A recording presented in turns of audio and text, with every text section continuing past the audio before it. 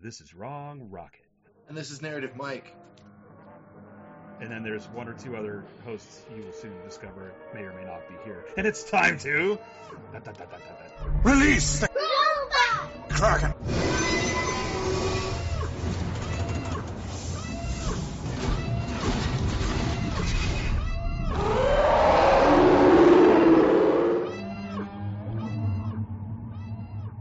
Mr. Narrative Mike. We're the Mr. Wrong Rocket. We're the landing party. Awesome. I'm not wearing a red shirt. Yeah, they've sent us down with a meager amount of supplies, and they've assured us that a shuttle is going to be sent down to support us. And we're doing first contact with the Ferengi. I already feel it. We've got one or two other crewmen that are supposed to join us, but there's particle storms. Yeah. There's some chronal irregularities. We may be alone.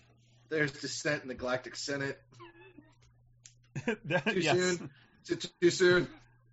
There's dissent in the Senate, that's for sure. So, Mr. Mann, for our Sucking the Monkey segment, I have a sneak feeling that we're probably all on the same page on this, but what are you having over there? I am taking a slight break from the alcoholic beverages, so I'm just having water with lime. I am bougie as AF. I'm bougie AF. Oh, that is a clean shorn head. That man has a clean shorn head. Our landing party has arrived. Our resupply shuttle has arrived. It's Jean-Michel Picard. Not quite Jean-Luc. That looks like a dome that's been under 50 SPF sunblock for about a month. 50 to 100. Yep. Or just zinc paste and mud. Sure. Yes. And depending on which version of the news you read, we might need that 2 million sunblocks. So you just doing what you're doing. It's just going to be a nice little couple of weeks before the new year actually starts on January 21st. So I'm ready. I got the bomb shelter going. I got 40 cases of Spam and a spoon, and I'm good. On the 5th, I told someone in a meeting. They said, "Hey, happy 2021. How you feeling?" And I said, "I feel like an enthusiastic bird hurtling towards a plate glass window. How about you?" And he's like, "Don't bring me down like that." And I said, "I got to smile at least. What could go wrong? But what could possibly go wrong, right? At least I know what slaughterhouses feel like." That's right. But so one of the things, that's right. One of the things I saw. You had to bring that in. But one of the things I saw online that I liked was that, dry January was canceled. Everybody's given a pass because it was, a high anxiety day yesterday. Yeah, but I thought it was free-based January. I thought I got that memo. I think it was. Look at the little monkey in the background. I see one. Not pup. You. Yeah, there's a pup. Hi, pup. What? A pup. All I have to say is, all I have to show is this. Nice. Oh yes, there you go. Everything's fine. I have a little resin statue of the garbage fire that I had purchased for pre-order, and it took it. Did you repeat that? You have a resin statue of what? Of a garbage fire. Oh, I thought. Okay, that's much better than what I thought I heard. Now I really want to know what you thought you heard and wonder whether I should patent it.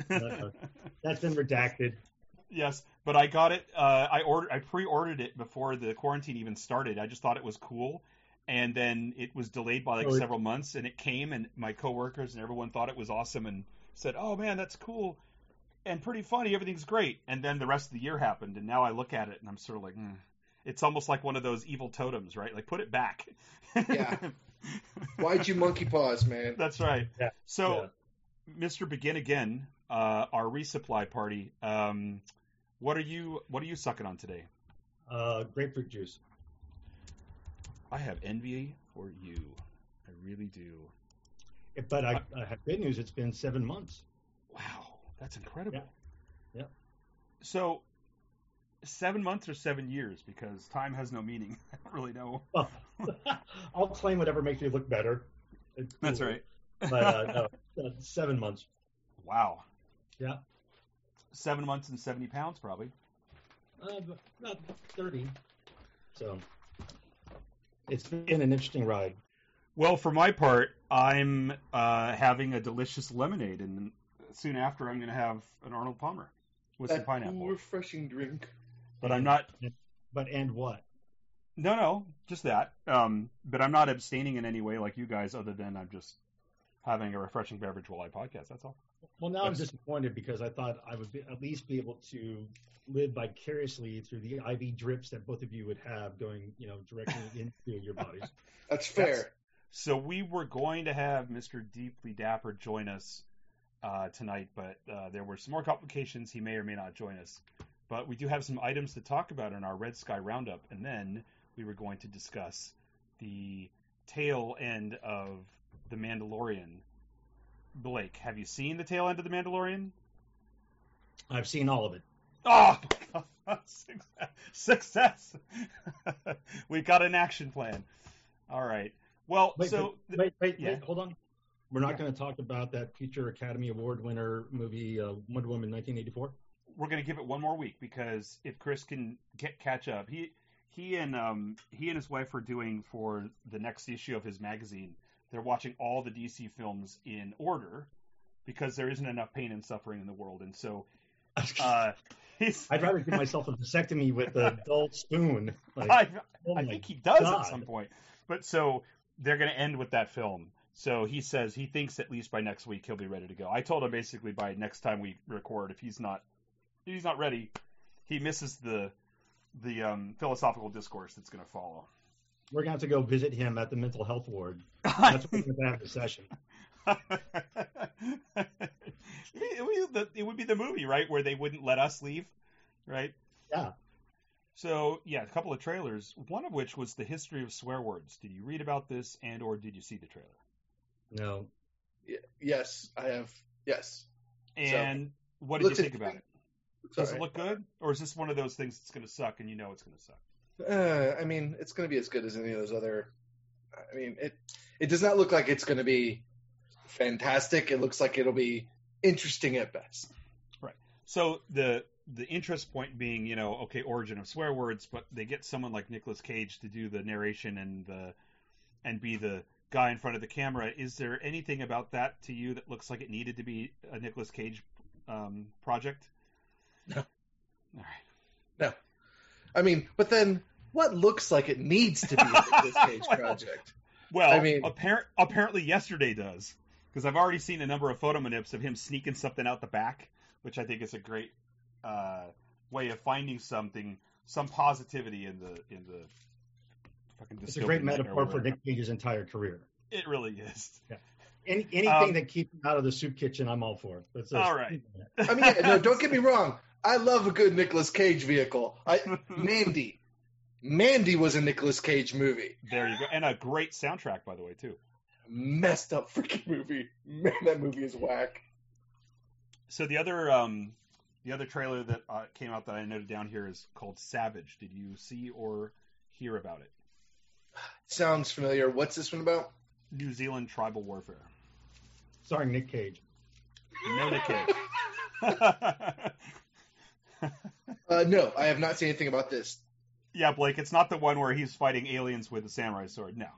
Oh, no, I thought it was a toothpick. Yeah. Did you all see the trailer for Tenet? Yeah, I saw Tenet. Oh, I saw the first trailer for Tenet, and I didn't watch anything after that. What did you say, Blake? That's a joke. That's the last trailer I saw. Oh, wow. That's pretty funny. That's a long time ago, man. My life. Did you? But you didn't see Tenet either, right? Because you were on the beach. No, I have to wait for Carrie Ann to get back because she wants to watch it. So it'll be March or April. Right. Okay. Okay. So then we have some Marvel stuff. Briefly, we'll talk about some items. We did a number of them in the last episode, which will be online by the time this episode is released. That one have already been there for a couple of weeks. We went through. Last time was all of the Marvel and Disney news dump. Yes. I was just going to ask, did anybody see New Mutants? Did you go over that? Oh, no. I saw it. Did it really come out? Yeah. Yeah. Finally. I've got that sort of, what is it? Stress blindness. Like if I look at it, it doesn't look like anything to me. It's not there. I didn't know it was even, I didn't know it was out. The Legend of Gilgamesh. Yeah, no, Yes. it's there. How did it go for you?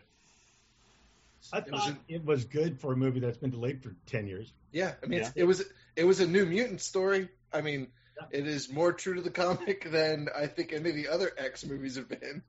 Yeah, and it did a That's nice an interesting thing point. to Logan. That was kind of nice. Sorry, What Logan was amazing. Don't get me wrong. Yes, But 100%. it tied into Logan. Yeah. How did you feel about the casting? They looked really good. Did they? Yeah. Magic looked perfect. Did she? So Yeah, she looks perfect in everything, right? She is. She's a very beautiful. They're all very beautiful people, so it's kind of hard to be like, meh. But I yeah. think it seemed like a really interesting group of actors to be cast for that film. I seem to be the only one here that has some trouble with Anna Taylor-Joy. Sometimes I like her, and sometimes I don't. I've started The Queen's Gambit, and I like her in that so far, but there have been other things where she just didn't read right to me. But you felt like it was good for Ileana? I thought she was great. Yeah, she was great. And whoever the actor is for Cannonball, I thought they cast really well. It's the creepy kid from freaking Stranger Things. Yeah. Who ends up not being creepy. Yeah. Whose name I should love know him. and don't. So He did a really great job. yeah, I thought I thought they were he's all really solid. The problem is with that story is that they're all such interesting people, and in 1 hour and a half movie, you're going to be able to talk about one of them.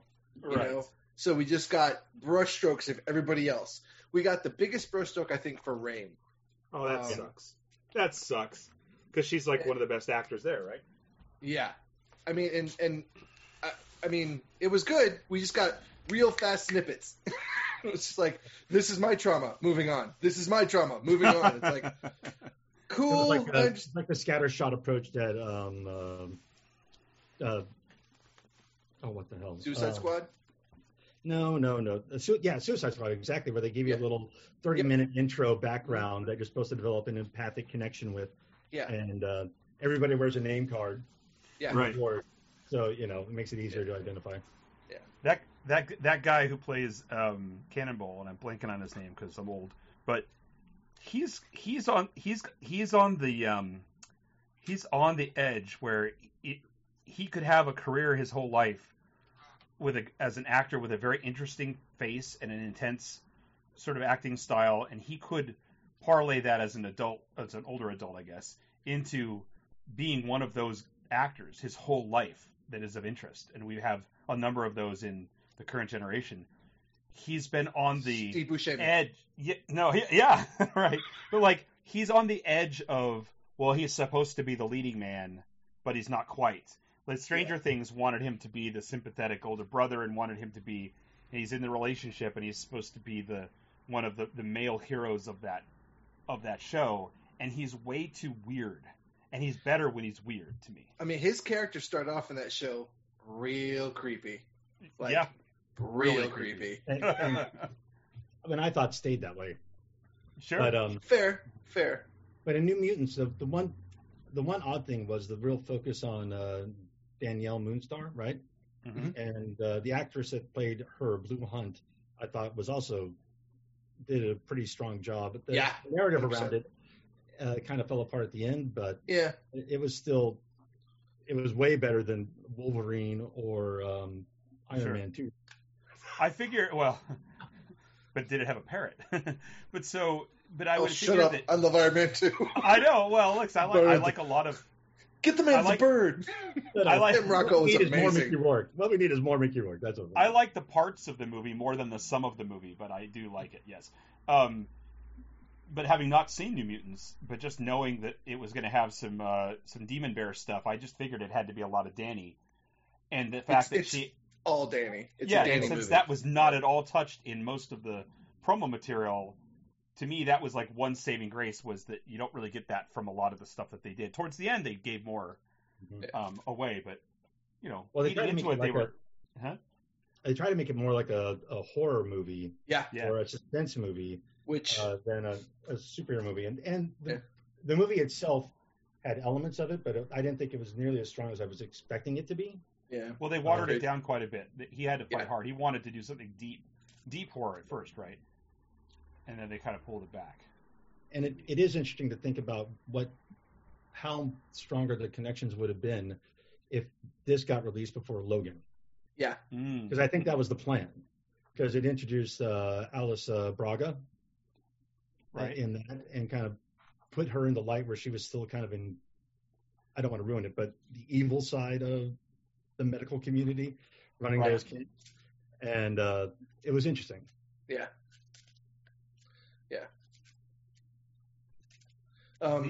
Yeah, I mean, I enjoyed it. I own it, so if you want to watch it anytime, Tom. Sweet. Oh, yeah. He'll mail you the DVD. I was gonna say, I'll come in and sit with you in your Bing bag. Oh, that's awkward.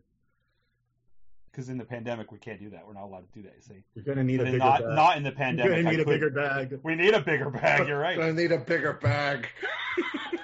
We're all suddenly quint. We're gonna need a bigger bag. Hey guys, here's a title. Okay. So, interestingly enough, we just did a Snap robot review right in the middle of our news segment, which is awesome. Says Tom, not believing it at all. No, I do. I do want to see that movie. I just totally forgot that it even came out because the time and space just completely inverted on itself, and I don't even remember. Well, you answered the question: if a movie falls in a forest and no one's around, it really does. Well, anybody ask that question, doesn't it? Well, anyway, under Marvel, we just covered a ton in the last one, which was all, just so you guys know, it was all of the, the big Disney dump. Mm-hmm. In fact, that episode is called the Disney Drops and WB Flops because, Disney released so much Disney, Marvel, and Star Wars stuff in this massive atomic explosion of media news after a vacuum. And then the WB was like, well, but we're just going to piss off everybody and sort of release all of our stuff, and it'll be great. And also, Wonder Woman's going to be awesome. So things didn't go according to their plan. But new news. What a shocking surprise. I mean, but one of the new news items that did come out was that Palm was officially confirmed as joining Thor 3. As Mantis, and so to me that's pretty much a good sign because she does make everything better, right? She does. Yeah, agreed. Even Westworld season 3 was made better for her brief involvement in that. So I thought that was very good. I mean, it's very clear that Thor 3 is going to be Guardians Thor hybrid movie. Yeah. So it would have been surprising if some of these people didn't show up at this point. But it will be interesting within that context how they're going to bring Portman back in. Yes. And that's going to be it's going to be really interesting. It's an important story point, and I hope that maintains the focus of the movie, right? They announced another series. Oh, what? Because it will be interesting if they maintain the original storyline that she's suffering from cancer. Right. It'll be really interesting to see how Star-Lord. Yes. Yeah. Goes after that to try and save someone on Earth that's dying it just like his mom. Yep. That's exactly what I thought too. Right. Yeah. Because in the comics, the implication is as long as she stays in Thor form. It's straight up. She says it. Oh, okay. And then if she ever switches back, time and cellular decay continue. And Correct. So yes, the parallel between that and Star-Lord's mother's experience and his issues and his need to save people issues and the fact that those guys have been gallivanting around with celestial powers that easily allow things to be made and remade and undone, and maybe a little bit light on the expectation of consequences. Yeah. So it could be interesting. Thor's storyline is certainly filled with consequence. It is. I mean, to a much greater extent than I ever thought it would be. And, Agreed. I thought they did a fantastic job of that because. Oh yeah. And the Hulk, right? Because supposedly those are the 800 kiloton weapons that aren't supposed to have any consequence. They're supposed to be above everything else. They're untouchable. Yeah. They are they revealed otherwise. I thought that was a really nice development. Well, if you consider this as the project coming off of Endgame and Infinity War, and in each of those movies, Star-Lord and Thor were directly responsible for major setbacks. They each made selfish decisions that had terrible consequences to them. Right. However, with the whole God Planet situation and Daddy the God Planet and all that, Star-Lord is still stuck in this other side where he thinks that everything is solvable and that there's going to be a bailout. And at the end of Ragnarok, he lost Yondu, and they've repeatedly said they're not bringing Yondu back, other than maybe a flashback stuff, but they're not going to reincarnate him. So I'd be really surprised if there's not that element in the story as well, because he should be frustrated that he can't. Huh? He lost both of his dads, the one he wanted and the one he had. Yeah, that's right. But still, we get Mantis, and that's the important thing. They have another show coming to Disney Plus called Marvel Legends, and I can't remember anymore specifically what it was, other than it was talking about some obscurities or some different sort of minor stories or characters in the Marvel Universe, which I think is great. I just think that it's neat that they have so much planned, and that they're going to give it room to breathe on Disney Plus the way that they did with the films, right? Yeah. Does Legends start sometime ridiculously soon? Yeah, or it may have already started. I don't know. Yeah. I don't know what month it is, but fair. Another one I read was that Thomas Jane said he wants to direct a Punisher film featuring John Bernthal, and I thought that was fucking great. Wow. That'd be kind of cool. That would be interesting. I'd watch that. I went and rewatched the Thomas Jane one. I'm like, this is not as bad as I remember it. You know, I don't like Revolta, but like Spacker Dave and like the Giant Russian, like there is some really good Punisher moments in that. And keep in mind, I don't like Punisher. I am not a Punisher fan. Me too. And I still haven't seen that or any of the other Punisher movies since we talked about it. Yeah. It's been like a couple years since we were talking about the Punisher films on the show, and I went to try to get them, and I was able to get the other one with what's his name playing the Punisher. Warzone? Is that the one? So he's what's his face? It was Warzone, yeah. Oh, love of God, the guy from freaking Rome. Killer Nixon is what he is. And Lock, Stock, and Two Smoking Barrels. Yeah, right. Yeah, right.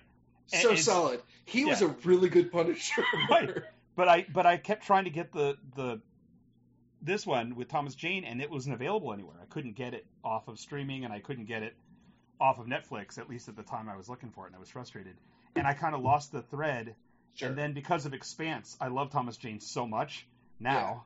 Then now I really want to go back and see that, even though I know I'll be disappointed. But anyway. But I like the idea of him because he's actually been behind the camera a fair amount on Expanse as well as other things. Yeah. I'd love to. I love John Bernthal as a Punisher, and I think that would be a neat connection. Have you seen the Thomas Jane segue real quick? Have you seen his faux noir detective movie with Ving Rhames? No. Get Stevens or something. I'll look it up real quick while we're talking. All right. Really good, fun little movie. Is it? Yeah. I'll look it up. Right. Yeah. Talk about the other thing you're going to talk about. All right. So another thing they mentioned was Feige said that She-Hulk is a 30-minute legal comedy, and I thought to myself, maybe they're lying. It's LA law without the blow. They could pull it off. They could do something quite funny and amusing and good. Could. I mean, it was a satirical solo book. There's a lot of room there to be humorous, but I don't need a 30-minute legal comedy. Real easy to break the fourth wall. Break the third wall. Love it. I love it. Break the fourth wall in a legal comedy. That's right. So the name you're all looking for is Ray Stevenson. Yes, Ray Stevenson, right? It is 100%. I was stuck on Ray Livingstone. I was like, who? What? Who? Yeah. And remember, the first Punisher movie was Dolph Lundgren. Yes, it was. I chose not to remember that. Yeah. But I'll have to give a really strong recommendation to watch the series. It is really good. 100%. I agree. And I don't like the Punisher. And I was like, this is probably one of the better series. Yeah. You're talking about the Marvel Netflix Punisher. Mm-hmm. Yeah. Mm-hmm. Yeah. And actually, I really liked the second season of it, and a lot of people had some frustrations with it, but I thought it was good. Well, they do the same arc around the same flaws and really draw that out over and over and over again. But I think the ending point was fantastic. Right. I agree. The last thing I have for Marvel news is that your friend and mine, Zack Snyder, took a break from all of his comments about how he only added two little scenes to Justice League, but one of them is a Jared Leto scene, and also it still costed $100 million, and also whatever. He actually threw in a little bon mot there, and he said he was asked by an interviewer what his dream Marvel film would be, and he said it was going to be Elektra Lives. And I thought to myself, that is the most perfect Zack Snyder project from a Marvel standpoint. Yeah, and to torch it. Yeah, not that it would be necessarily the right. I don't think it would be the right thing to do. I actually think making Elektra a real person is much more interesting. And frankly, the Daredevil Elektra, while it really had its strengths and weaknesses, at least it was a real person with a story. I mean, as opposed to what Snyder's going to do, which is just her butt crack for 90% of the movie. That's what I'm saying. Zack Snyder's Elektra Lives is Frank Miller art, butt cheeks and business everywhere. Sucker Punch. It'll be a Sucker Punch superhero movie. Yes. Yeah, yes. And I mean, visually there were some really cool, interesting things in Sucker Punch, and it could have been something else. Nothing else. Yeah, it could have. Yeah, it was really nice to. It's really nice visually if you turn the sound off and just put on the soundtrack. Yeah, perfect. Nice. So the Thomas Jane movie is called Give 'Em Hell Malone. It only has a 6 out of 10, so not everyone agrees with Mike here, which is fine. But Give 'Em Hell Alone. I thought it was a fun little action movie. Not appropriate for children. Not appropriate for children. Correct. Daredevil or any rumors about that whole arc? And sort of. Sort of. So we talked about last week. In the last episode we talked about this a bit. They're taking it looks like they're taking one of the surprising success stories of Marvel Sony working together, which is Spider-Man, and absolutely sending it down the toilet with Spider-Man 3. They're throwing everything but the kitchen sink into this, and it looks like they're trying to do a multiverse in the movie. So all of what sounded like fantasy casting from fanboys has become some of it's been confirmed and none of it's been denied. But they have Maguire and Andrew Garfield coming back. Michael Keaton as the Vulture. Doc Ock is back. The original Green Goblin is back. Wait, Alfred Molina's back? Alfred Molina's back. And granted, there's a lot to be said about that. Yeah, right. The kids love the multiverse. Let's bring them all back. Okay, you get out of this room. Do you remember about a year ago when I said that I had some anxieties about the fact that they were racing ahead into Flashpoint and throwing Michael Keaton into it, and we didn't need any of that shit, and it was going to be a bad omen? Well, here we are. If Tobey Maguire's coming back, that's the true indicator of end of days. Kristen Dunst, another Mary Jane back, possibly Emma Stone back, and so it's a super stuffed, bloated mess of multiversal, a bunch of fan service. Oh, look, it's the other thing I remember or my dad liked or whatever. And then, just to cap it off, supposedly they're going to introduce Daredevil in it. And that's the part that really steamed me. Because Daredevil needs either his own movie in Marvel or he needs to be paired with someone else in a way that makes sense. And make it... He's not going to fit with freaking Spider-Man. It doesn't make any sense. The Spider-Man Daredevil concept in the comics does not exist in the Marvel MCU. It just doesn't work. He doesn't have that relationship. It's not the same character. It's not going to be the same dynamic as it would have been in the 616 style. It's not the right fit. And especially not to shove him in with 30 other people. Right? Yeah. Sony sucks. They make a good video game system. You can send me stuff if you want. Yes, son of a bitch. I think somebody has delusions that they're the Russo brothers and they're going to try and cram the arc of 5 movies into one. I'm sorry. I feel like I took all of this week's good news and threw it on the rocks and gave you something disappointing to hear. It's Coup Week. It's Coup Week. Throw whatever bad news you want out there. It's Sony. What are you going to do? Yeah. You know, I actually did waste it. Even though I told you last time I wouldn't do it again, I did waste a good hour today trying to get a console because GameSpot and a few others got some, and I got in the cart processing order twice. Sorry, man. And then it just hung, and then it said, "There's a problem with your order. Your cart's empty." And I'm like, "You son of a bitch!" As my PlayStation continues to artifact the shit out of everything, and you were hacked by QAnon. I think so. I think that it's very possible QAnon is in my house right now.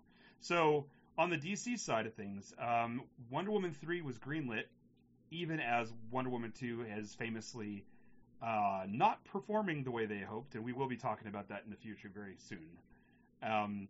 I just wonder. Apparently, it's still considered a success, and I don't know under what metric that is measured, because they're not making money on it. They didn't get new subscriptions, and the fan and critical reviews have been poor. But yet they greenlit Wonder Woman. Came out. We released it. Yeah. Well, but wait, I thought HBO Max viewership went up when that came out. Oh, it might have. Maybe it did. Yeah.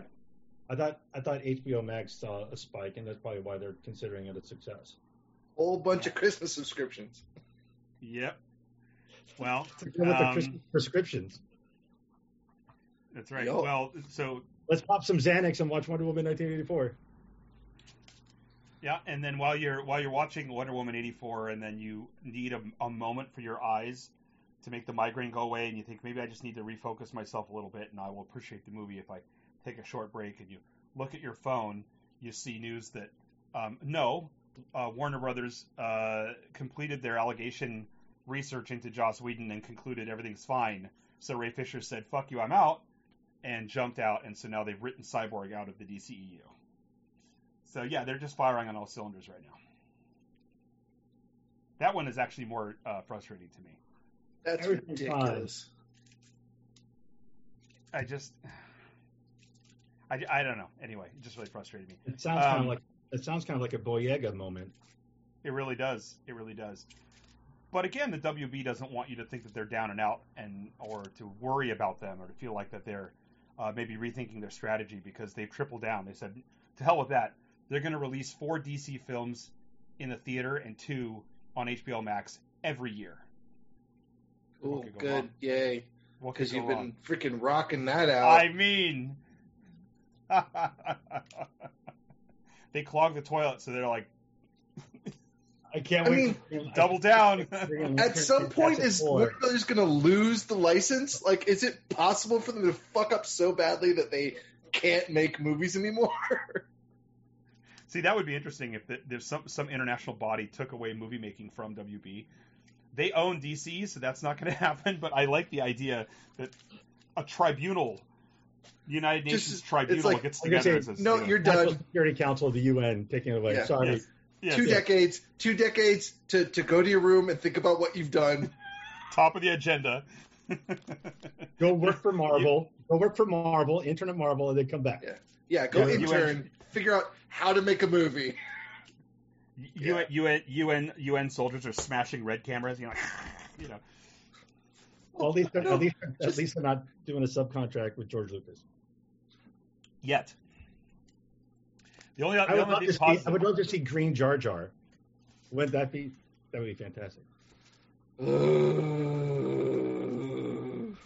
superheroes. That's what the world needs. Yup.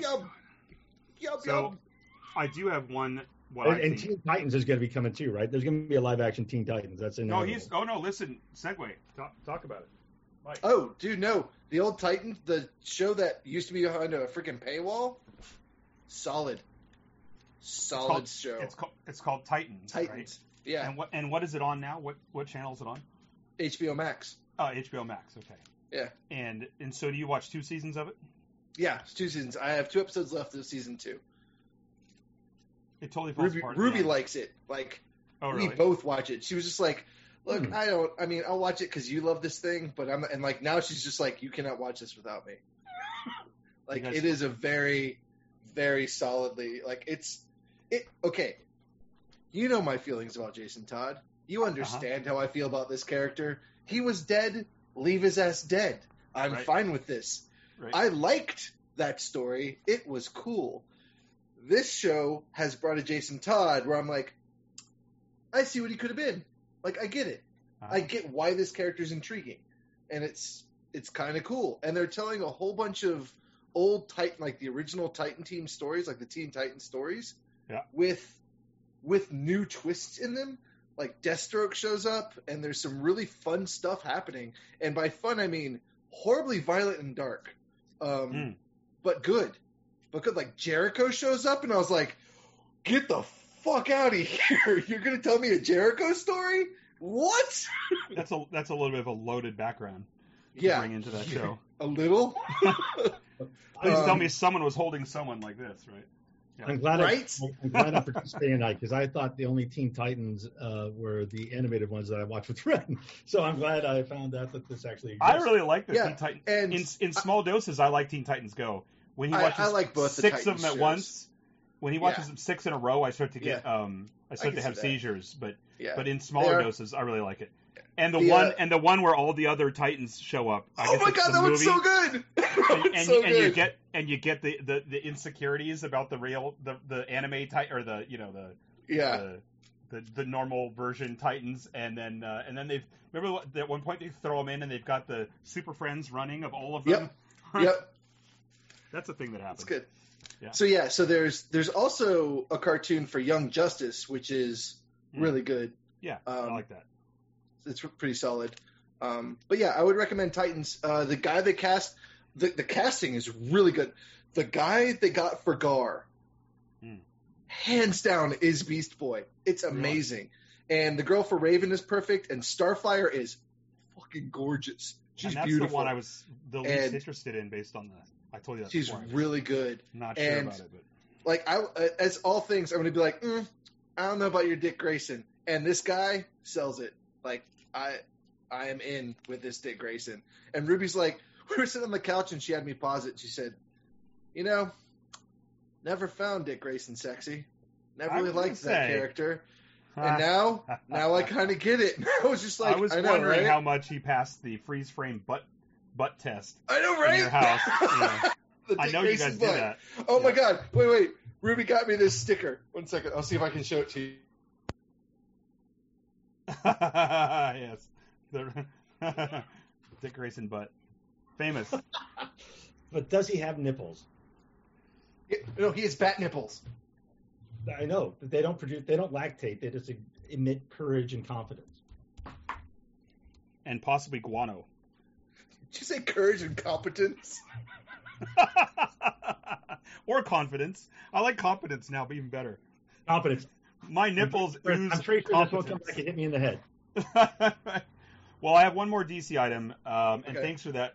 Another amazing micro review of Titans for our feature. But there was one thing that DC did right, which is wrong. Actually, they did wrong, but could have been right. Zack Snyder shared a photo that he had made, an old-timey photo showing Wonder Woman involved in the Crimean War in the 1850s. And she's got like 3 heads on a rope, and there's this whole gaggle of international people behind her, sort of like samurai. There's a samurai in there. There's all kinds of and who knows where that story was. And it sounds like it was something abandoned when they decided to move forward and make the World War I story and do the same sort of thing with the snapshot of her with them, that Bruce Wayne emailed her or whatever it was with the cute little handwritten card and then the little folders that have the logos. Remember that? Anyway, the point is, whatever that was, the little touches matter the most. Those little personal things. Yes, they do. Is this you? Question I mark. Thought you came is this with what I'm you. seeing? Question mark. Bruce, is this you? Bruce, you drove her here, Bruce. Yeah. Is this you? Question mark. It's not you. It's me. Am I dreaming? So anyway, my point though is that's the Wonder Woman sequel I would have now wished that we got, is a prequel where she goes back and she was fighting in the Crimean War. In a way, if they could find a way to make that more, it's got to be more interesting. And if they could find a way to make it so they couldn't tell the story based on how Wonder Woman 1 was set up, that was her first foray into the world. But if there was any way that we could have gotten that in somehow, I would have wanted to see more of that. I just want to see her swinging around in the 1850s. Time travel, maybe. Infinity Stones. I want them to go full force and just go with Wonder Woman Dead Earth, which is a rough-ass story and solid as hell.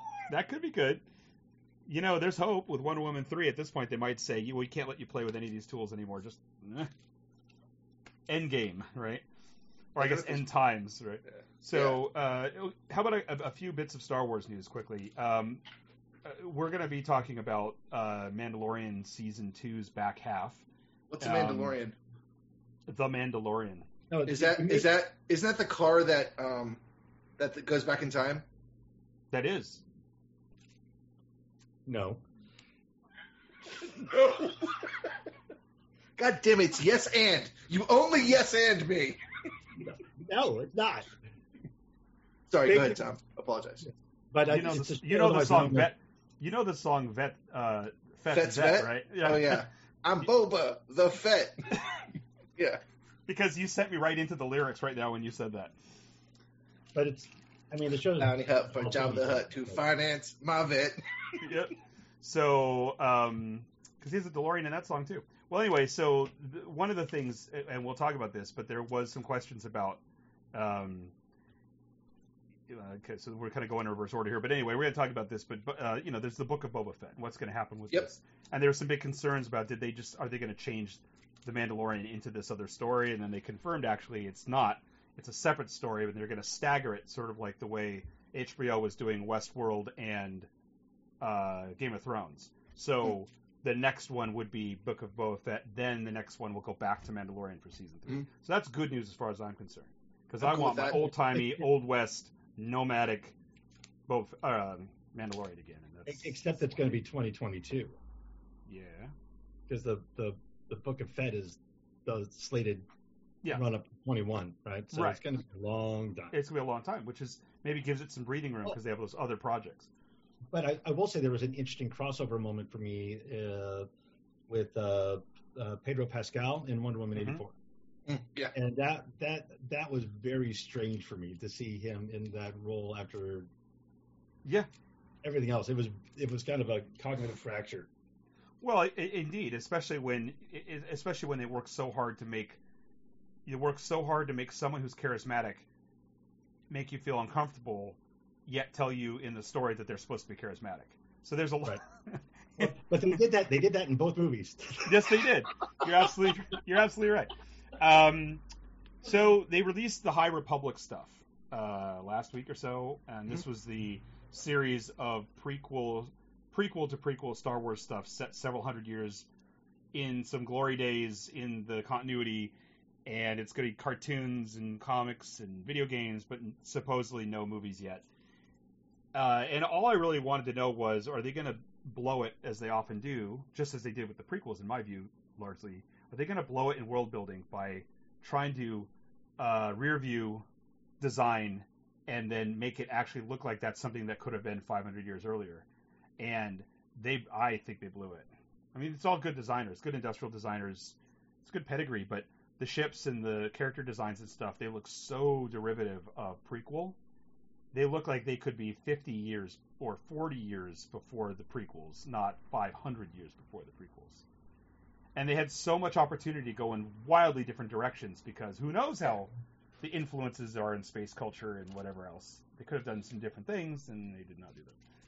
Yeah, I mean, they could have taken a page of Dark Horse's books, because Dark Horse ship design for those old Sith and Tales of the Jedi Knight were really solid. Like, they looked old. They looked less refined. They were not smooth or sleek. They were, there was a nice asymmetry to a number of them. Well, the thing is, though, I mean, if you look at it in terms of, so our, Earth, if you're looking at design in Earth culture, right? Most of those cultures were separated. They're monocultures until trade and colonization and war and stuff start to fuse them. But they developed the way they developed in a very maybe fast pace for our people, but still pretty slowly. The galactic culture of Star Wars, everyone's in everybody else's business, and they have been for thousands of years. Yeah, there are cultures. The Mandalorian culture was 1,500 years old and whatever else. And so you've got 500 years in any direction. You've got generations of influence and evolution in design, right? So to go 500 years back in a stellar, some sort of galactic civilization, you could have, I mean, it could look nothing like what you're used to. Yeah. You could have the very hint of things that would lead to, in the way that an arrowhead becomes a missile, right? Mm-hmm. But that's not what we got. We basically just got some. I haven't looked at any of the design stuff. It doesn't. But I don't understand why that would be so surprising in the Star Wars. It's not. It's disappointing. Because the episodes 1 through 3, the starships were so much more superior than 4, 5, 6. And they said, okay, it's a decline in the chaos and the decay and everything else. But maybe they're going to go with the trope that it was better in the good old days. Well, that's not the problem, though. What I'm saying is, it's not that the ships are. It's not the Star Trek problem, where they go back as we move forward in production time. The shit gets better and better and better, despite going backwards in continuity time. This is. They went back 500 years, but they designed stuff that looks like it's 40 years before the prequels. Okay. It does not look different. It just looks like retreads of the same stuff. And that seems like a misfire to me when they had so much opportunity to create something very different. Well, as long as they keep the throat lozenge medals for the ranks of the Imperial side, that's all that matters. That's right. Yeah. Agreed. Tamura Morrison is rumored to be in the Obi-Wan series. Which seems like that could be a Rex thing.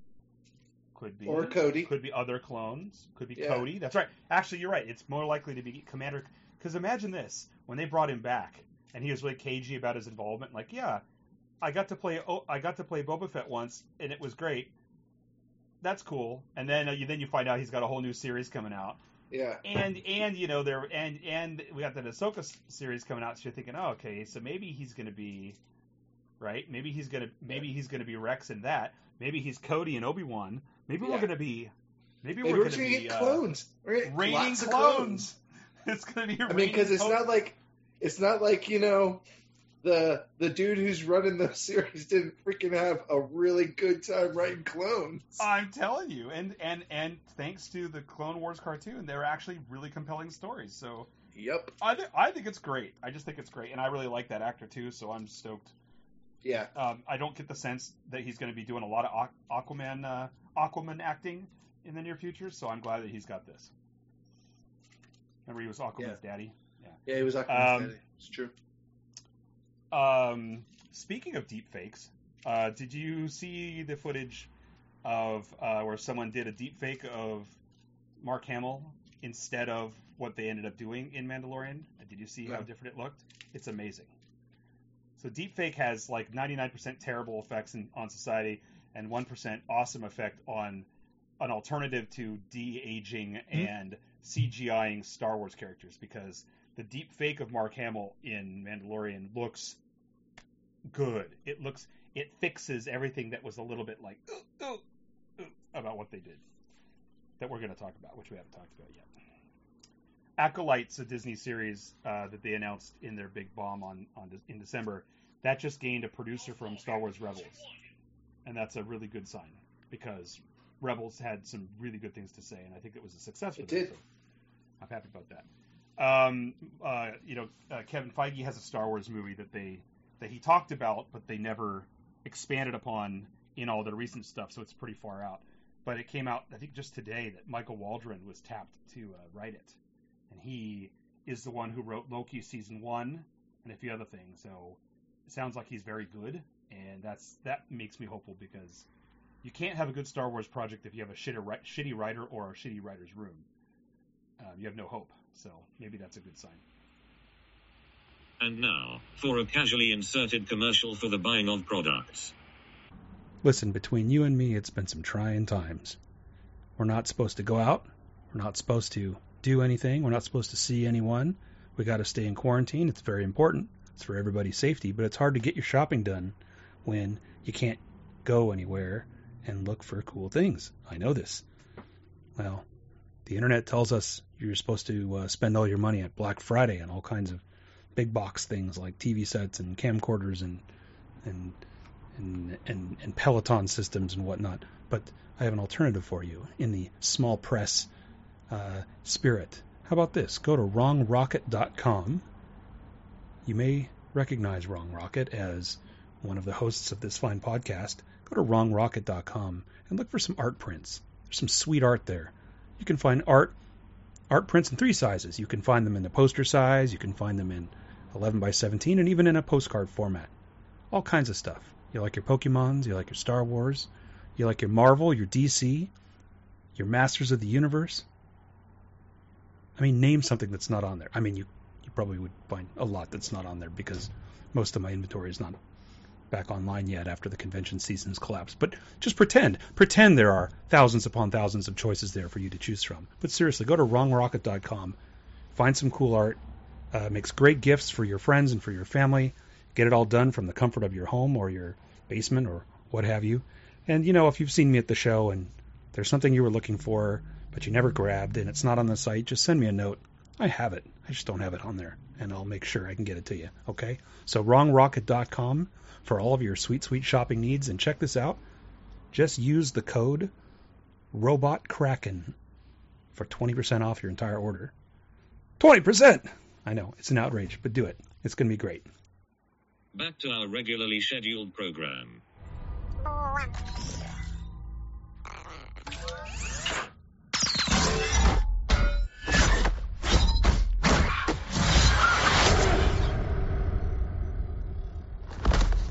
This is the way.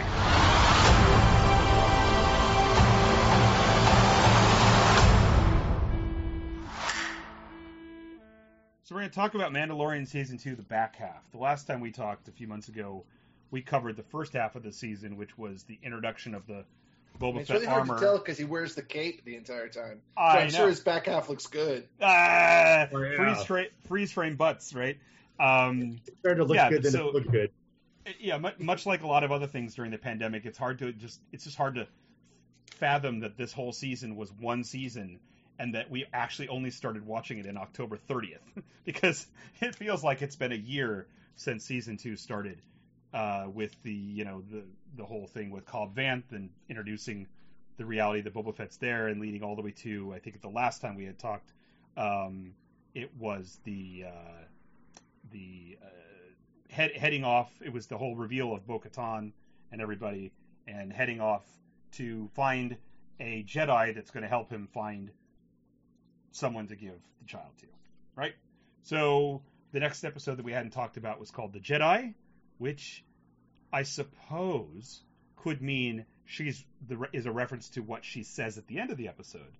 Yeah. It certainly can't reference her, right. But it is the big reveal of what a lot of people, including me, were looking forward to, which was the live-action launch of Ahsoka. And the long-rumored and finally revealed, realization of Rosario Dawson as Ahsoka. So what do you think? Tremendous. So good. Yeah. She did an amazing job. The whole episode was structured with such a great narrative, I thought. I loved it was a very Ronin story. Oh, the siege of the castle. Very Kurosawa.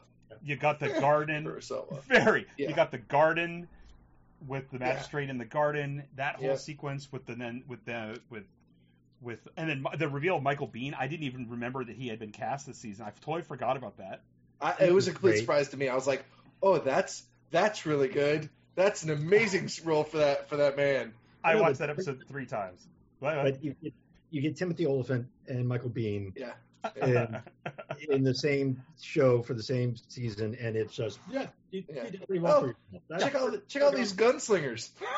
I mean, but that's it. That's exactly it, right? Yeah. By the previous episode, we had Timothy Olyphant and Cobb Vanth. We had the reintroduction of Boba Fett. We had the story, the Thing story, right? Like being in the cave and being isolated, the aliens thing kind of thing. We had the Bo-Katan thing. Well, one second. Very specific aliens, though. Yes. A very direct reference to Rebels. Force aliens, right? Yeah. Force aliens, right? Yeah. Something that Grogu wanted to eat. Yep, right. Egg eating. We had Moff Gideon back. We had Bo-Katan finally realized with Katie Sackhoff, which was absolutely amazing. We had when she took off her helmet. I was just like, oh, that is Bo-Katan. Look at that. Look at there. That is pleasing to me. That is pleasing to me. Yeah. The way they did that in the story with him to be, as they shifted our perspective on him as, oh, he's raised by cultists. Yeah. Like, I love that we saw the entire first season and a third, and we're watching the Splinter Group the entire time, thinking that's just what has happened to that society. Amazing. I loved when he was like, well, I'm a real Mandalorian. Just like, motherfucker, I'm the next in line. Like, are you kidding me? I'm a Mandalorian. I don't know what the hell you are. And talk about foreshadowing, right? Exactly, the foreshadowing, and in a lot of ways. Right? In a lot of very important ways. Yeah. I also just find it an interesting plot thread that every time he gets sent off to look for something that's essential for him, he ends up with a fake at the beginning, and he's got to go through it to get to the real thing. Yeah, right. And it's like getting sent to find other Mandalorians. Well, no, he has to go +1, right. And then here go for a Jedi. No, +1. Yeah, and it's he's a very patient dude. Well, he has patience and perseverance, and he doesn't seem to be overly discouraged. He's a paladin. 100% a paladin. Totally a paladin. Yes, agreed. Well, in this episode, I mean, yes, you called it on the Kurosawa stuff, but I mean, everything about this was great. And also, they brought in the HK-47 droids, which is something from the games, right? I think it's from the video games. Well, you mean the one with the long nose? That was also one of the torture droids from. No. The ones that were the ones that were climbing the roof and stuff, right? Oh no, HK-47s. My bad. You're right. No, those are the assassin droids. Yeah, no, those are just from not assassin droids. They're like the advanced trooper. They're freaking Grievous's jackals. Little rats. Yeah. Yeah. I thought it was a Boston Dynamics product, but I mean, it certainly feels like it. I can dance now, so who knows? I loved how they I loved how they moved and acted. I loved how they scaled the walls. I love that they were sliding on the tiles and everything. Yeah. I love how busted they were. How it was obvious they were freaking old droids that had been repurposed. Yeah, absolutely.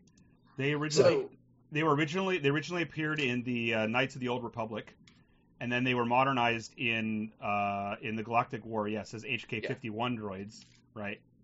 Yeah. I think I thought they were really great, and they were really fun to see because they were a reminder of another level. Because I love droid design in Star Wars. This was another great insertion into the selection set between the awkward, kludgy, clumsy type of droid, grumble, that we're going to see soon, and the very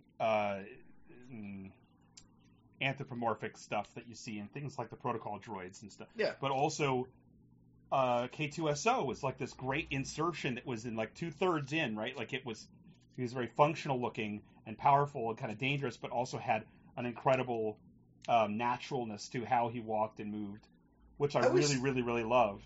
I always felt he was a very interesting nod to a Gollum. Like there's something Gollum-like about K2SO.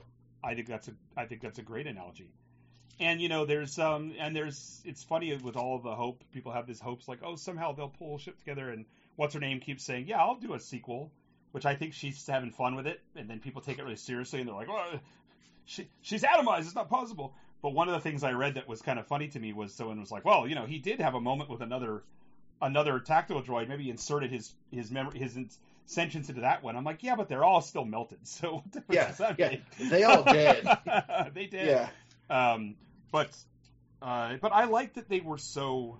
It's not like they were perfect in any way, but they were agile. They moved fast. They looked cool, and it was such a weird counterpoint to just an episode or two ahead. No, the next episode, when we get the supposed pinnacle of their next generation technology, and it was worse. But don't talk about that yet, because we got to go off on. Okay. But what I really enjoyed about the episode was Ahsoka and all the choreography that they did. And just the badass self that came out. Now that I'm glad that I watch Clone Wars. Thank you. Yeah. Did you see Rebels yet all the way? Yes. Okay. And but I really thought that they did a wonderful job, because sometimes the Jedis are portrayed like not really badasses or ex-Jedi not really badasses, that they live by the code and everything. But Ahsoka just ripped it up. And I thought they did a really... To me, that was the most exciting part of the episode, is to her introduction, what she did and how she left it. Oh, yeah. It was very open-ended. She's going to go her own way, and it just sets things up great. And I love the final battle scene, kind of like a Kill Bill throwback. Mm-hmm. Oh, pretty little blonde girl, like to play with samurai swords. And it was amazing. I thought that absolutely. was really, really great. And yeah, my favorite, like I loved this episode was amazing, but I liked the direct line you can draw from Rebels to this point, where like she grabs her and goes, "Where's Thrawn?" And I'm like, "Oh, Ezra's coming back!" Like, sweet. I can't wait to see what Ezra looks like. That was great. But that was how you do. That's how you do backdoor pilots the right way. Yeah. You don't do. For example, I was getting a little bit of by the end of this season, I was feeling a little bit of the, as I mentioned earlier, like I want to see more of the going back to the nomadic lone wolf and cub, or the nomadic sort of just wandering old west noir stuff in this show. They've spent a lot of time in season 2 setting up these connections to these bigger things, but they've done it in a pretty good way in the sense that he's built a cast of characters, his crew over the previous season that he's brought back to help on a couple of missions, but then they disband again. It's sort of like a video game mission or a role-playing session. Mm-hmm. But on all these ones in season 2, he meets them, has an adventure with them, and then they're off. Meets them, has an adventure, and then they're off until something comes back that's important. And they come back. And then there's an arc. What I liked about Ahsoka was she didn't turn around and say, "Hey, there's Thrawn, there's this whole situation and exposition, and we got to go do this thing, and I need you to come with me," and blah blah blah. It was, she said that, and that's all we got, and that's all we needed, right? We're like, okay, pin drop. We know where that's going, so that worked for me. It is interesting that she didn't give up more information about Yoda. Yes. Right? I thought that was curious that she really didn't divulge her experiences with another one of that species that was very influential in her life, to say the least. Well, but okay, so there's something there. I think what I think is fascinating is that in the cartoon and in some of the movie sequences, prequel stuff, because it doesn't apply in the original series, when the Jedi were a thing, in the cartoons they occasionally talked to non-Jedi, but they didn't go much into the story of the Jedi, any of their own personal business. Right. They were like, it was like they're monks, and they were like warrior monks, and they didn't sit around and talk about sharing a bunch of stuff with people who weren't in the Order. And I think that, and then of course after the fall and the rise of the Empire, they're especially reclusive. So to me, the fact that she was begrudgingly acknowledging Grogu and talking with him and going through what she did, and then gave him some information to send him on his way, it was interesting, but it didn't surprise me that she didn't give more information, because to me that would be talking to the audience and not talking to this guy. I see her as having a certain amount of not elitist, but her whole world, she's post-Jedi. But monks are elitist. Yes, but she's post-Jedi. She's like, this is a whole other world. Yeah. They have their own society, their own thing, and if you don't know it, you're not in. But it is interesting that there are Jedi that did not exhibit that same tendency. Mace Windu. They're dead. Right. Well, no, they're dead, right? But there were some that are a little more extrovert. But you're right, because in the last episode that we'll talk about, there's a scene that I was staggered by the lack of any script. Right. No. Right. And that was interesting in and of itself. But I think I should quickly realize that they were on their own path. She couldn't interfere with it. She had to still continue on her path, and this was just like intersection go. Well, but I also thought it was very.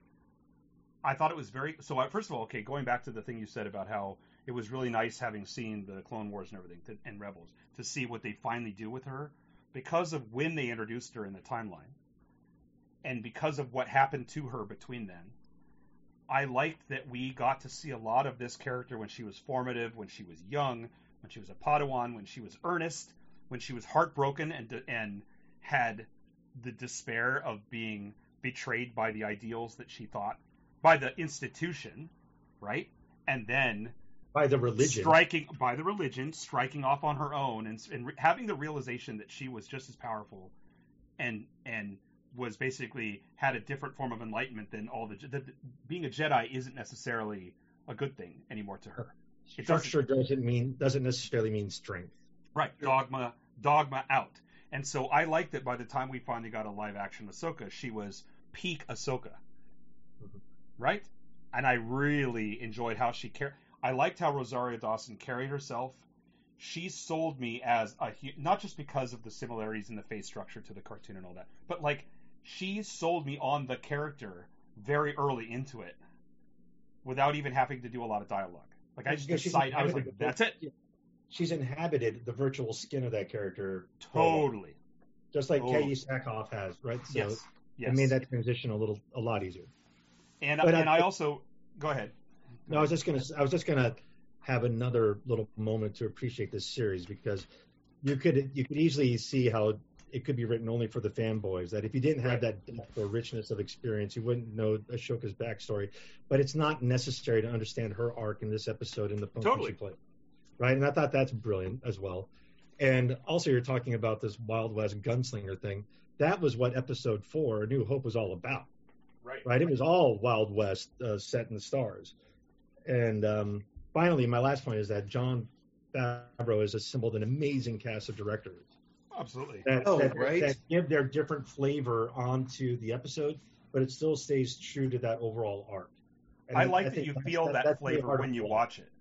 I like that you get that sense as you watch it, and then when you rewatch it, you see it more. And then you watch the Disney Gallery and you listen to them talk about it, and then you go watch it again, or whatever, and then you really see it, right? Yeah. I love talk about it. Talk about his process for it. It was, it's really remarkable how they pulled this off. Yeah, I feel like it has the strengths of an anthology without the weaknesses of an anthology, right? You get the different voices without the weakness of a new cast, a new story, a new concept every single time.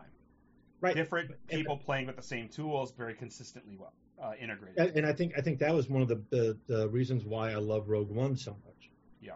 That they had the space, that they knew the connective tissue, but within that envelope they could do whatever they wanted to. And I think they've done the same thing with The Mandalorian. And actually they've been much more connected to the whole saga, right? Right. And it hasn't crushed under its own weight yet, like JJ suffered. I agree. The last thing I'll say about the Jedi was that the lead up to each of their battles, the long drawn out preparation, it's like playing Ghost of Tsushima, right? Without the run and first strike attack mode, right? Yep. Like I love that there was so much more tension in the actual preparing to start the encounter than the actual encounter, and then when it actually happened, it's kind of short and sweet. I really enjoyed how they were so different, the two battles between them. Yeah. And I loved how Michael Biehn played it. Oh yeah, and they're both very believable, right? Yeah. I totally bought the way his character did that. It's all him, right? His eyes. You totally saw that, right? And I really like that final battle between her and the magistrate with the Beskar spear. I didn't yet realize, because we didn't know that we were going to see a massive lightening of the equipment load, a de-encumbrance effect on the Mandalorian in the episodes to come. I didn't appreciate that the Beskar spear, Heartbreaking. That ship was freaking a character, and you just killed it. I didn't know. I just assumed it was going to be another thing to melt down. I had no idea that we were going to see, Beskar spearing quite a bit more. But anyway, fucking amazing episode. That ship, its time had come and gone. I know. We got to see it super wrecked and then duct tape back together. I get it. It's just, she was pretty. But that was what was so. But that was actually what was so fun about it. The Razor Crest took the Millennium Falcon's duct tape and rubber bands concept to the nth degree, because he put it back together from the Jawas and a crash twice, right? Yeah, I don't know. Okay, so then we get into the next wait. Sorry, one more thing. Before we leave Ahsoka, if Trace shows up, I really want her to be played by freaking Janelle Monáe, but I know she won't. But that's like in my head when I see Trace on the screen, I'm like, that looks just like Janelle Monáe. I can see that. Okay, moving on. Sorry, next episode. All right. Well, the next episode was The Tragedy, and this is the one where there was a lot of fanboy exuberance about this episode. Online, a lot of excitement. even the reviewers, like the mainstream reviewers that were writing articles for publications like Variety or Newsweek or whatever, were getting all excited about this, and so Apple News would start bursting on saying, "Here's what TMZ, TMZ." No, but the mainstream entertainment columns, not just the nerd sites. Everything was all about, hey, stock trader guy, do you remember how you loved Boba Fett? He's back. And it was all about, well, this is the big Boba Fett episode, and look, he's finally back. Everything's great. He's got a paunch and a robe, but he's still awesome. And all this attention was played on this episode, and I actually thought it was the weakest of the season, personally. What do you think? I thought it kind of felt like we have to do this, otherwise nothing that comes next will work. But it didn't work. They made a big deal about how it's Robert Rodriguez. Oh my God, he's the master of action. Sometimes, also he does Spy Kids, and he does Spy Kids a lot. Yeah, and Lava Girl, right? When we were heroes. So he has had the ability to make some really interesting camera choices and action sequences, but he's also done years and years and years of kids movies, and I don't know exactly what to attribute to this. He also came on very late. I know he was a replacement for someone else, but when you break that episode out, it made no sense, and it very easily could have been a linear story that would have been visually understandable, and it could have been a defend the rampart against the force that's coming up, and they're picking off people that are coming up the walls, and there's stormtroopers out the ass, and they've got to hold them off as long as possible. But instead, they went down the cliffside in Joshua Tree or wherever the hell it is in Southern California, and then they had a couple of carriers of stormtroopers came out that kept repeating on themselves and regrowing, and they kept circling them, and then they kept doing things that made no sense tactically, and it was always like a video game where the characters were just, you have to kill this many stormtroopers. So I just didn't understand. The tactics are important because I just understand what the hell they were thinking. The Mandalorian is supposedly this great military thinker, a great warrior, everything else. Boba Fett's no slouch either. They gave up the high ground advantage. They gave up the high ground advantage like 5 times. Yeah. And we don't talk about the high ground anymore. We don't talk about the high ground anymore. They gave up the high value target all the time. Like Fennec came down from the high ground. She came down from her perch. Right. But to stay at the high ground and defend combat. the value targets. Defend the high value target. You don't leave. That's what I'm saying. Why in the hell weren't they? Why weren't they just firing through slits in the top of that, rampart defense? Why did they go down halfway down the hillside? And then how did the stormtroopers get around them in the first place? And when they did get around them, why did they keep fighting them? And then how did they multiply? They just kept regenerating. Like they would respawn. None of it made sense, and I was so disappointed when I realized partway in that it was Robert Rodriguez episode, because I was like, you have no excuse for this. But they keep the troopers in a Pez dispenser, and they just keep. That's right. Coming out, right? And I just didn't understand. It didn't. The episode didn't hold up logically. The actions were separate from the situation they faced, and the story, the plot of the episode also was not written well. When Grogu he's on the stone. First of all, I could have just thrown a refreshing beverage out the window when I saw him go into a yoga pose. I mean, give me a fucking break. But also, so then they create a force bubble that makes a little force bubble around him, and the Mandalorian tries to push in and gets knocked back. So this is a guy that's smart enough, even under stress, to know, well, maybe I should do the same thing 2 and 3 and 4 times and expect different results. It didn't make sense. He never once tried to go in slow. He didn't do it. There's known technology in that world that is kinetic energy based in Resistance. He never even tried anything. He just kept pushing harder and harder against it, getting knocked back and going, try again. Like it didn't even make sense for his character that he would be that stupid. Mike, do you agree? And then why leave Grogu defenseless? Yeah, right. I can't break the bubble. I better go down mid-hill and find where I left my jetpack.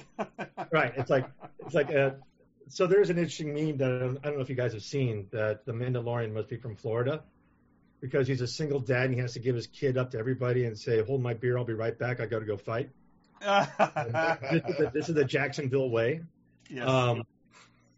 But it just doesn't make any sense for the character's motivation that he's so concerned about safety of Grogu that he then abandons him to go out and do this stuff and leave him vulnerable. It just there's no way, looking at the rest of this series, there's no way that you could see him do anything except he puts him on the rock, and then he sees the ship come in out of orbit, that he wouldn't stand right in front of that fucking bubble and stand right there and not move.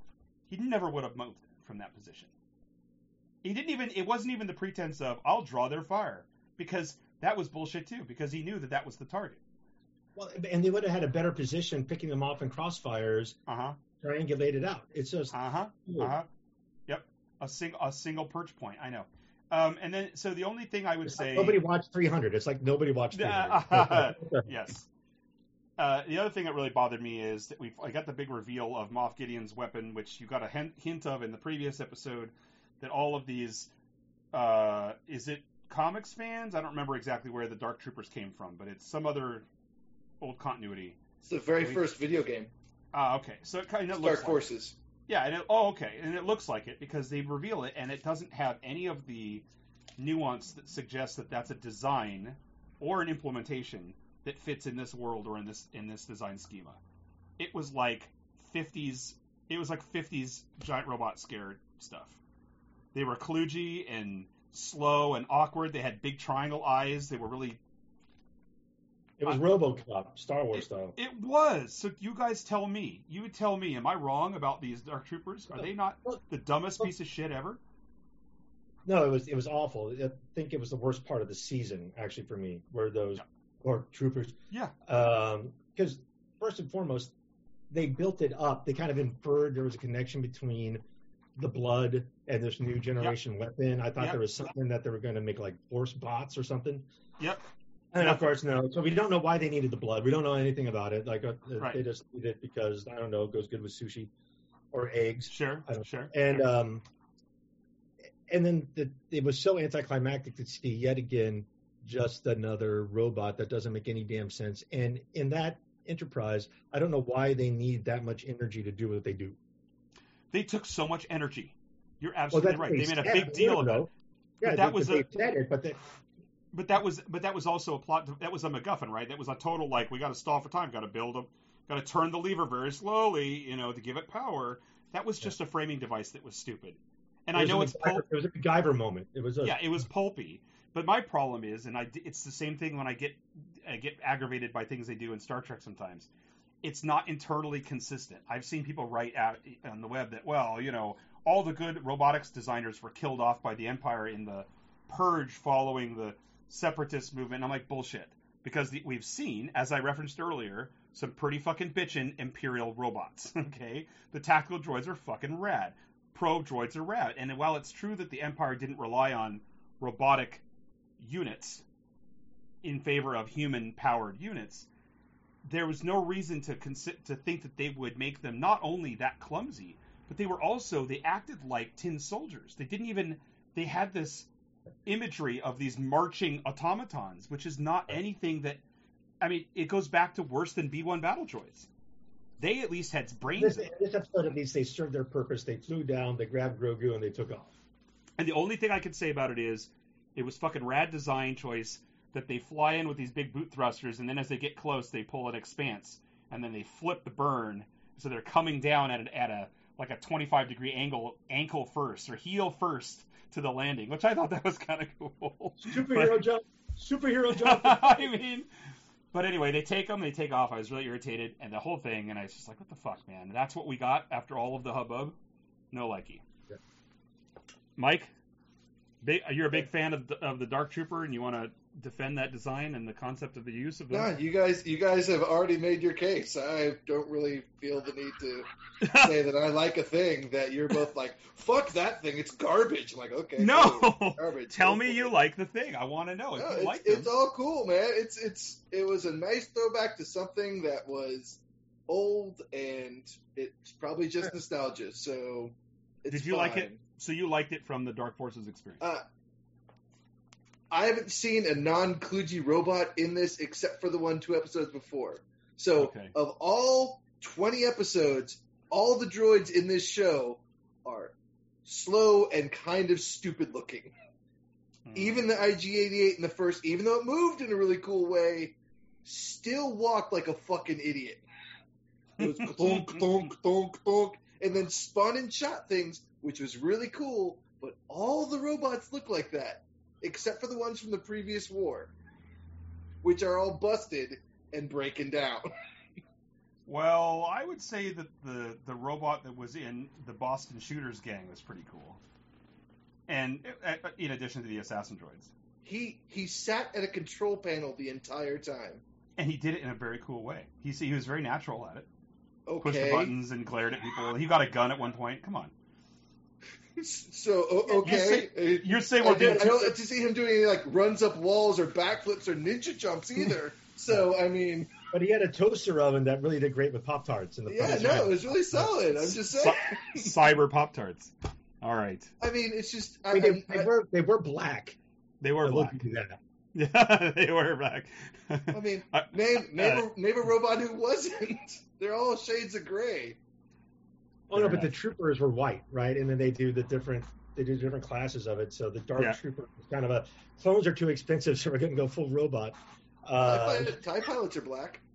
Yeah, that's right. Well, okay, so let's go. All right, so are Death Troopers. Well, so let's move on to Chuck E. Cheese robot feature. Let's move on to the second to last episode of the season, because in my view, it wiped the palette a little bit, because it was a Rick Famuyiwa episode again, and I really liked his work last time. Yeah.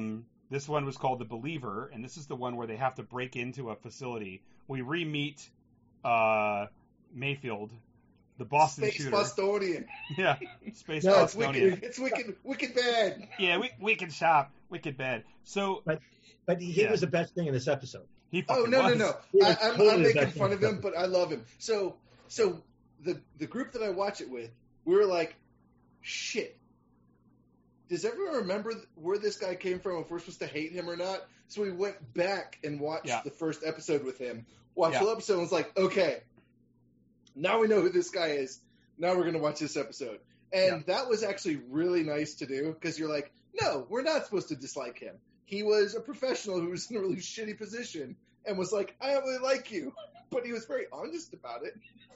But so that is an interesting point, because the majority of the characters in the show are that. Yeah. Right?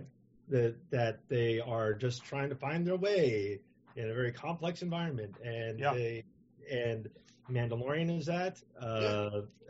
Boba Fett is that. He comes out and says it.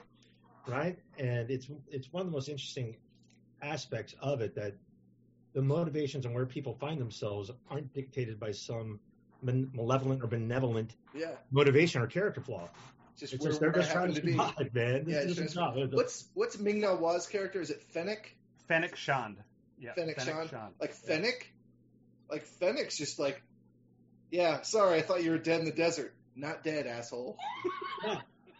Well, but this, I mean, for a season that is nominally about finding the space wizards who have it all figured out, the season has continued that theme that you're referring to, Blake, especially, that we're seeing this whole, just like Rogue One we talked about, we're seeing this part of this universe where you see the real people in this world, that when you step out of the world of the space wizards, they're all like, Jesus, just don't crush my house, right? Yeah.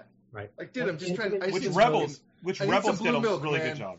Yeah. I need some blue milk. Just give me some blue milk. Well, and Rebels did a great job of that too, right? Rebels did a great job of showing us a lot of characters who were like, you guys in your battles. The crushing of the Twi'lek homeworld, like the ones with not Cersei. Shit, what is the name of the fucking pilot's name? Hela? Is it Hela? The Twi'lek. It's because we're old. I feel so bad right now because she was a great character. I think it's Hela. Is it Hela? That seems wrong. Anyway, it does. It's close. Yeah. What's her what name? are you speaking? Oh, we were talking about "Don't Crush My House," and it's like I thought that and he was saying Rebels does a good Hera. job. Hera Syndulla. You threw me with the hell. I was like, man, yeah. It's and like when we went back to her planet, and it was just like this planet is effed. Like Empire is just stepping all over this planet. Oh, totally. Yeah. I like that. I like that this whole season has been showing us people caught in the middle, or not really interested, or all of these things don't really matter to us unless there's someone occupying. Especially in the. Yeah, I was going to just add to that. They actually had a very interesting twist here, that the Imperial side, they're not soulless psychopaths. Yeah. Right. That they were talking about the bombing and his buddies all dying. Yeah. And that around the Imperial cafeteria, right after they went after the module to get the data that they needed. And the fact that he's just sitting there talking, to the Empire and the Empire, and then he pulls out a blaster and there's a boom. Yeah. And Mandalorian's just like, what the fuck did you just do? He's like, I don't know what the fuck I just did. And now we have to kill everybody and get out. Yeah. I thought that was really cool. So before we talk about that scene, because that was like the money moment for that whole episode, what I loved about the way in which this approached Mayfeld is that it gave us. I mean, he was interesting in the last season. Not. I don't think he was particularly standout. It was almost like a stunt casting. But in this one, he became the narrator for the audience that was providing a perspective that you, as a kind of a cynical realist perspective on the entirety of the Star Wars story. Yeah, and and it was like he was the voice of the guy that's like doesn't get Star Wars, but actually affected by Star Wars. Like he was in it. Mm-hmm. But I loved the straight talk, and I thought it was I loved like everything he did was like that, like him in the car. Take off the helmet. Who gives a shit? Take it off. Yeah. Just take it off. Like, why are you bothered? Why do you care? Why does anybody do anything? We could be dead tomorrow. At the end, when he actually said, "Okay, I'm not going to tell anybody." Yeah. Right. Right. And that was a growth moment. Right. Right. Yeah. It was. Right. Now that whole the tension of them going into the base, the whole way in which they got the vehicle in, the vehicle's dynamics were fucking great. Everything about that whole sequence. It was a great nod back to Indiana Jones. I mean, there was so much going on there that there's an old what's his name? Roy Schneider. It's an old Roy Schneider movie about dudes running dynamite through the mountains. Oh, and it like this 100% they saw that movie because it's you can't shake the truck too much or it explodes and there's people trying to kill you. It was very much like a nice nod back to some of these old pulp action movies. Like, don't go below 55. Yeah. And along that whole arc, I just love the humor and the interplay between the characters. Yeah. It was so much more fluid and relatable than a lot of the Star Wars scripts in the movies have been. Absolutely. The series continues to be more entertaining than the movies, which is just right. So someone that I talked to about this brought up the fact that it was really cool seeing all the Imperial miners and stuff like cheering them coming in and treating them like heroes. Right. And it'd be nice if we saw more of that, or like some betrayal. But it was like that all happens, and then 10 minutes later we're back to just shooting stormtroopers. Yeah. It was just kind of like. And at first it was like, whatever, come on. And then, like, the more I thought about it, it's like, no, that would be kind of fucked up if you're a miner. It's like, yay, they brought the stuff in. Wait, they killed who? Wait, they're shooting who? Yeah. Yeah. I mean, I know we can't zoom in on a miner, but yeah. But yes and no, because I can see it a couple of different ways, right? That everybody's kind of on the same moral landscape, and they end up on the sides that they're in. From whatever decision-making process that they have. Sure. But when the shooting starts, it's us versus them, and I'm not going to have a conscience. But that's very realistic, right? Them. I'm going to kill all you assholes no matter what. Right. And no, I mean, it's just it's strange that we had this nice moment where it's like, oh, look, we're all people with stories and lives and joys and everything, and then we're like, oh, but forget that. You're still a dude in a white suit. We're gonna shoot you. It's okay. Well, and also we're at from that perspective, we're at peak for Imperials being shown as real people, because it's the Imperial remnant, and it's specifically the remnants of the remnant, not the I'm trying to pull the shit back together in space. Right. On the destroyer stuff. This is the bruised up, just barely trying to hang on. So it's the loosest in terms of protocol you're going to get out of them. And then by the time we get into what we got in The Force Awakens, the First Order is doubling and tripling down on the fascist stuff, where everything is jackboots and everything is super rigid, and you're going to get shot if you step out of line with your helmet. You know what I mean? Like they went so the opposite direction in order to make Finn such a thing. That Finn was, my God, he's really a human in there, and he really doesn't have he has got a conscience, and he's like, fuck this, I'm out. And they ruined that in Skywalker, but in Force Awakens, that was powerful because of how rigid they were showing the First Order troops. Here, we're getting to see them at their loosest, and I really like that. Yeah. But you speak to a huge gap. Yes. Right? Yes. In the evolution and development of the First Order, because where they are in this episode, other than the Imperial officer that kind of gives the lunatic fringe that people want to be controlled, they want stability, and they want us more. I was going to talk about, his name is Richard Brake. He did such a good job with his, and he was only on screen for 5 minutes?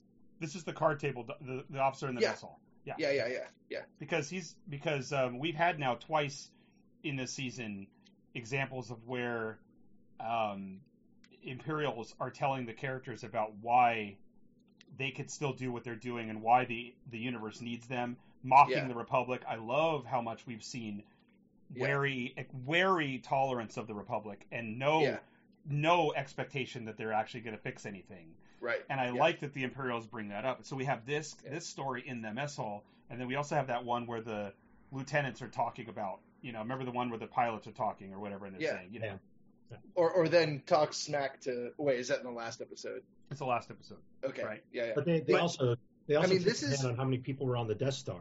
Yes. Right. Yeah, they make references to all that. Which one? Right? Yeah. Which one? People right. on the Death Star. Yeah. So I love that when they were cheering when the one came in and they said, it was one of 20 that made it or something like that. Yeah. And you get the sense of the human, the not necessarily human, but the sentient creatures' efforts for survival and suffering. Relatable. And completing. It's relatable, right? And I like that. And it was the only one not driven by Imperials. But that close quarters, but that close quarters tension moment where he's at the console and he's got to take the helmet off and do it. Yeah. And you see the steps that he goes as a cultist, as this purist is I cannot break my rules. And you see all the things he's done to save Grogu. That family bond with his tribe is even more important than everything he learned about his Mandalorian tribe. Right?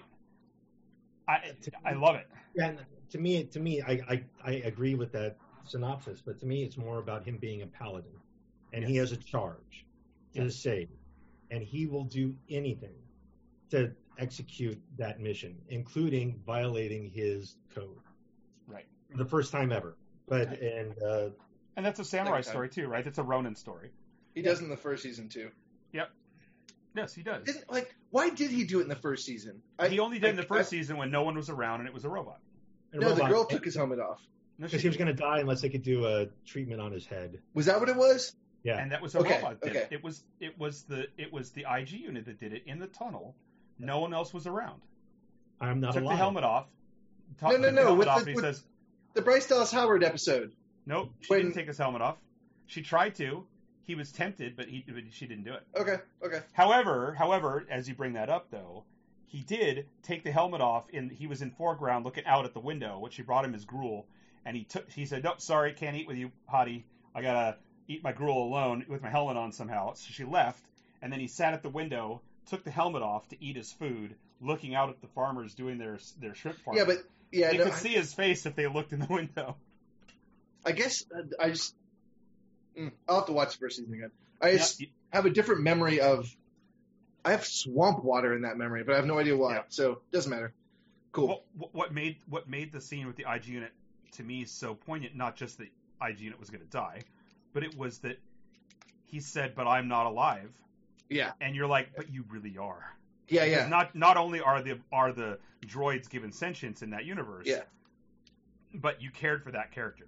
Yeah. And there was more caring for that IG unit dying then than we got in the supposed sacrifices of C-3PO and Skywalker, right? Oh, absolutely. And it's just like they couldn't land it. But yeah, I mean, and that was a good arc in that first season of the trust for droids. Right. You know, that was the closing of that. I don't want any fucking droids around me. Right. He shot it in the head in the first episode, and then it's healing his head in the last episode, right?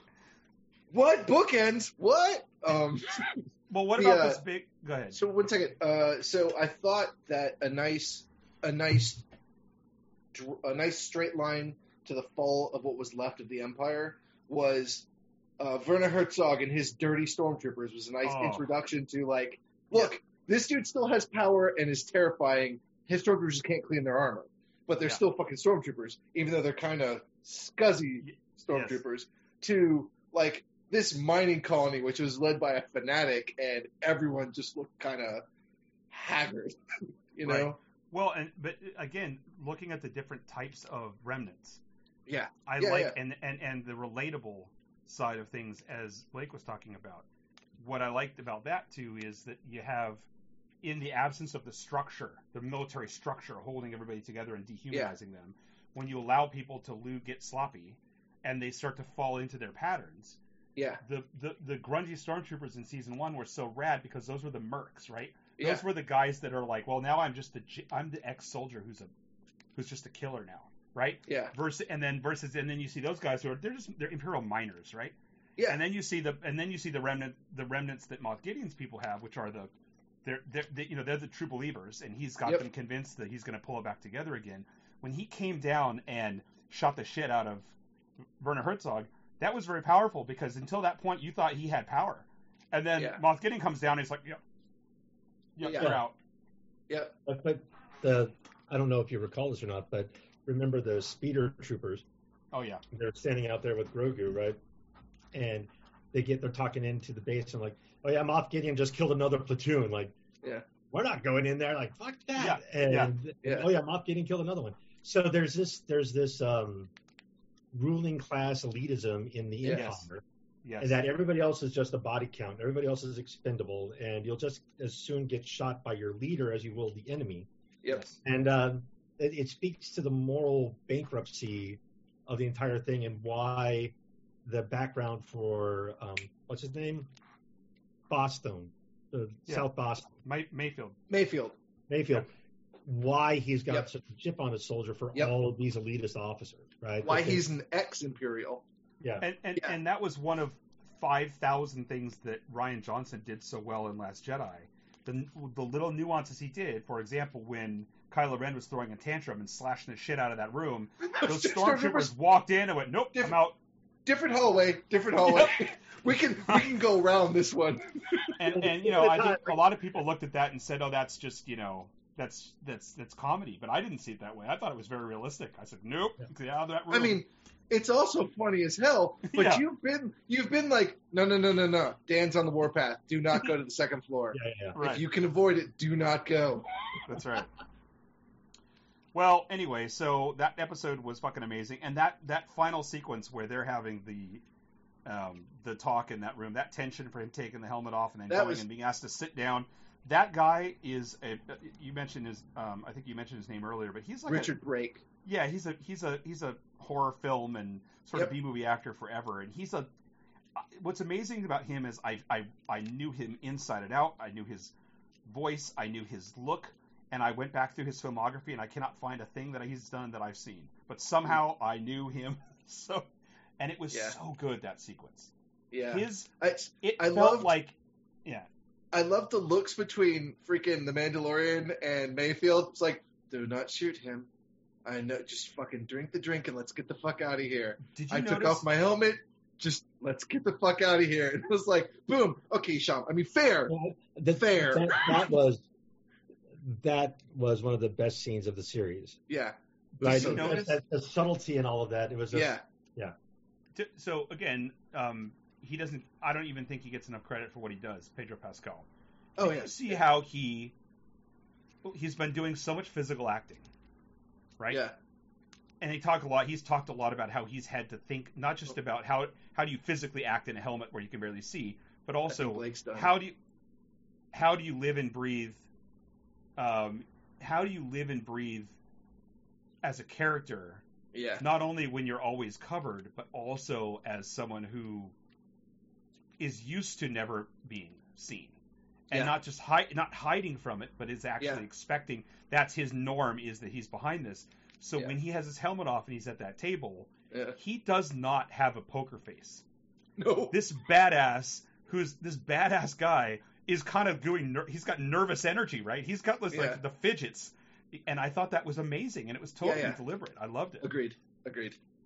And that whole sequence felt like it was between the color palette and the way that the narrative was being talked about, and then just basically the whole presentation of it. It felt like it's something right out of a good cinema verite Vietnam movie, didn't it? Have that vibe? Definitely a war story of the rank and file versus the ruling, like the generals. You know, where it's like, you send me to die is what you do. Yeah, and just that moral depravity that it's a game to the general, right? Absolutely great. Yeah. So, and that leads us to the last episode of the season called The Rescue, which was, interestingly enough, once again, directed by Peyton Reed. So Peyton Reed also did The Passenger, which was the one with the 4 spiders, and he did one of the ones from the first season. You may recall there was an ant, right? There's an ant in the cantina, right? Peyton Reed's Ant-Man reference. But anyway, here we are with The Rescue, the final episode where everything kind of comes together at once. And there's a lot going on. Yeah. And it was fun. Now, one of the things I thought was weird is that they keep referring to Moff Gideon's destroyer as an Imperial destroyer, but he's actually flying around in a craft that was the Empire used some of them, but that's a Republic cruiser. It's a Republic carrier, yeah. And I think that's interesting that but what I like about that nuance is it's the attention to detail and continuity that we love about this show, is that they show you these bits and pieces of things from different points in the timeline that seem to be period appropriate for the time in which you're seeing it. I like the idea that may be a Republic ship, but the Empire did use them as a transition vehicle until they made the other destroyers. Right. And by 30 years in, people just associate it with the Empire. Sure. Because it's got of this the triangular shape, whatever. The weird the weird short memory of Star Wars people that the events of the Clone Wars, people think that Jedi are a myth, right? So, right. But I mean, anyway, I just think that's interesting. It was very consistent to me, and it was a nice detail that people like us are looking at that going, no, actually, no, it's fine. But anyway, you had that whole raid sequence, the whole planning on how you're going to get them in. It was unusual. You thought Boba Fett was going to come around and do some sort of 11th hour something, but it was a drop and run. But he did drop that. This is the episode where he dropped the sonic charge. The sonic charge, right? Yes. That thing popped out. I was like, I haven't seen one of those since the second. I was gonna say it's series. 40. It's like those sounds that they say that make that only teenagers can hear. That whole thing. That was the thing that only people over 40 are like excited about, right? Yeah. It's like, oh, nice. So cool. People forget he had that weapon. But I mean, as it turns out, it was a good idea that Boba Fett wasn't around at the last scene. Yes, true, correct, absolutely correct. That would have been a very different final scene. Yes, I do enjoy. You're absolutely right. He would have gotten another slash to his jetpack that's actually been repaired, right? Exactly. So I've often thought of the episodes in Mandalorian as sometimes the ones I like the best are the ones that feel like role-playing game sessions. Sure. Good role-playing game sessions, right? The heist where they pulled Mayfield and then pulled the Twi'lek gang are out of the New Republic ship. This is a good, and in fact, the Believer getting the truck in and all of that. Yeah, feels like a role playing session, right? Yeah. This episode was a great set up the hype, set up the plan, execute, and when it goes wrong, see if you can pull it back together again. It seems very hard in movies, let alone in TV, for them to convey to us as the viewers that the people on screen have a plan, understand their plan and their roles in it, and that we understand what their plan is. Because half the time in the movie they get cute about it, they make a big point of showing you the plan, and then it's like, oh, and then there's a twist because no one actually was following the plan and it was all set up. Right. Baby Driver, whatever. This is like they talked about what they were going to do, they tried to do it, things went wrong. You see the cascading series of events that come from that, but it was very you could follow it. It felt logical, and unlike Robert Rodriguez's episode with Dark Troopers, also this one didn't feel like it was just they were just gluing scenes together to make the episode work.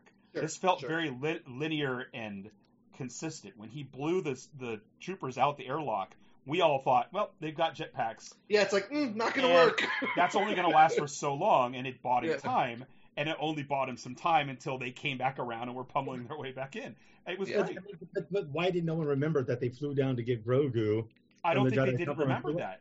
It didn't even suggest that they didn't remember that. They were supposed to be depowered and shut out, but they were powered up already. Right, and even though they were powering up, his deal was get them out so I can escape. It wasn't right. Once the plan was fucked, his deal was like, I only have one choice, which is vent them, right? Well, no, to get less fucked. Yeah, get less fucked. Yes. Yeah. Now, okay, and I like that because there's a military saying that every battle plan is perfect until you actually engage the enemy. Yeah. Right. And then shit gets real. And I like that element, and all the great tactics and everything else falls apart. Fubar. Importantly, like when he gets the dark saber. Yes. And now oh my God, he picked that up. He picked it up, and I was like, "Oh, that's unfortunate." And like everything was like, "Why is it unfortunate?" I'm like, it's going to be a problem. Just trust me. And everyone's like, "No, he's got it." I'm like, that's not the problem. Everybody was so excited. Everybody was understandably so excited about the big last, third act reveal of Luke Skywalker. But to me, the money of that episode was the dark. We got to talk about that. But go ahead. Sorry. But I'm just saying, to me, the Darksaber trick when he came back in, and you have that moment where. Yeah. He and Bo-Katan are looking at each other, and it's like he's like, "No, take it. No, seriously, I yield. Take it. Fuck it. Take it." She can't. And Gideon is just mocking it, and they just egging them on. I was like, "This is such a beautiful, perfect storm of writing." I love the situation that they put those characters in. Yeah. That this nomad has become the ruler of Mandalore by accident. I love that Gideon did that. Like Gideon's like, you know what? How about fuck all y'all? I know. Absolutely incredible. Absolutely incredible. Okay, so talking about the earlier part in the episode, though, I like the fact that we have to accept this. It's just like Iron Man, right? We have to accept we set physics aside, just like as we do with so many other things in Star Wars, that you can be pummeled in the helmet by a vice, a compression ram multiple times, and your neck doesn't snap, right? Right. Okay. Yeah. No, but you're a superhero. But they did sell that he was up against something that he was way outclassed, and I enjoyed it. I enjoyed that they would drag him by his foot. I enjoyed that they were slamming him around. I even liked when they were leaning into this marching like tin soldiers bullshit that they were sold on with these guys. It still makes no fucking sense, but I appreciate they leaned into it when they were like, ready? It's like someone pressed the big red button and they're like, fists, whack, and they press the yellow button and the fists are like, pile drive, like that the rhythm of that was fun, even as it was so anachronistic that I couldn't quite. It didn't. I was like, oh, but at the same time, it was fun. It was a little spaceball-y. That yes. I have two big red buttons. One of them makes espresso. One ends the world. I always forget which one is right. Yes, very much. It was nice. It's like, oh, you're having trouble with one of these. How many of these were there? Like, it was funny because they said how many. They gave some nondescript number. They said there's a brigade of them or some shit. Right. And I was like, it was like 40. I was like, pause. how many fuckers are in that brigade? It's like every in the room is like, wait, look it up. We're all looking up. It's like, it's not really a number of people. No. But just looking at the earlier shots of them all in their little charging stations, there was about 40 of them.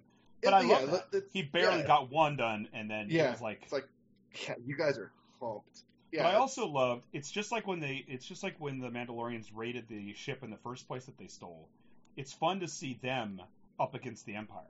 Yeah. Because they just, they're full assault. They just, boom, they go in. And I loved, we got to see, and we've seen this in the show before, it's fun seeing combat techniques that are playing up to a certain style or a certain strength that they have developed. For example, those guys are the best with their jetpacks, right? And so they have the best use of jetpacks ever. I completely reevaluated my view of them. I thought it was just stupid little add-on, but yes, it was super fun to watch. Like the thing with the bridge, right? Throw them off the bridge, come back around the other side and smack.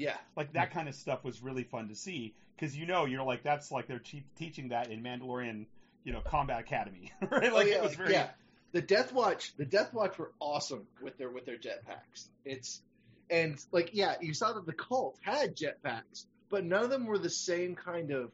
They used them for movement. Like when that giant fucking trooper comes down with the E-web and just lands in the middle of everything in the. Yeah. I guess that was near the middle of the first season. Yeah. Where the Jon Favreau trooper. He was in the Mandalorian armor, right? That's the guy. Yeah. Yeah. Big Blue or whatever they call him. But again, that's another thing I was going to mention about this is that it was very specific choice that the earlier, not only the current generation Mandalorians in the cult that come in to support him, but also his memory of the ones that rescued him, which those were some, but all of the Death Watch ones that came to rescue him as a child, they were fighting with a much simpler style. This was a group that was its own thing.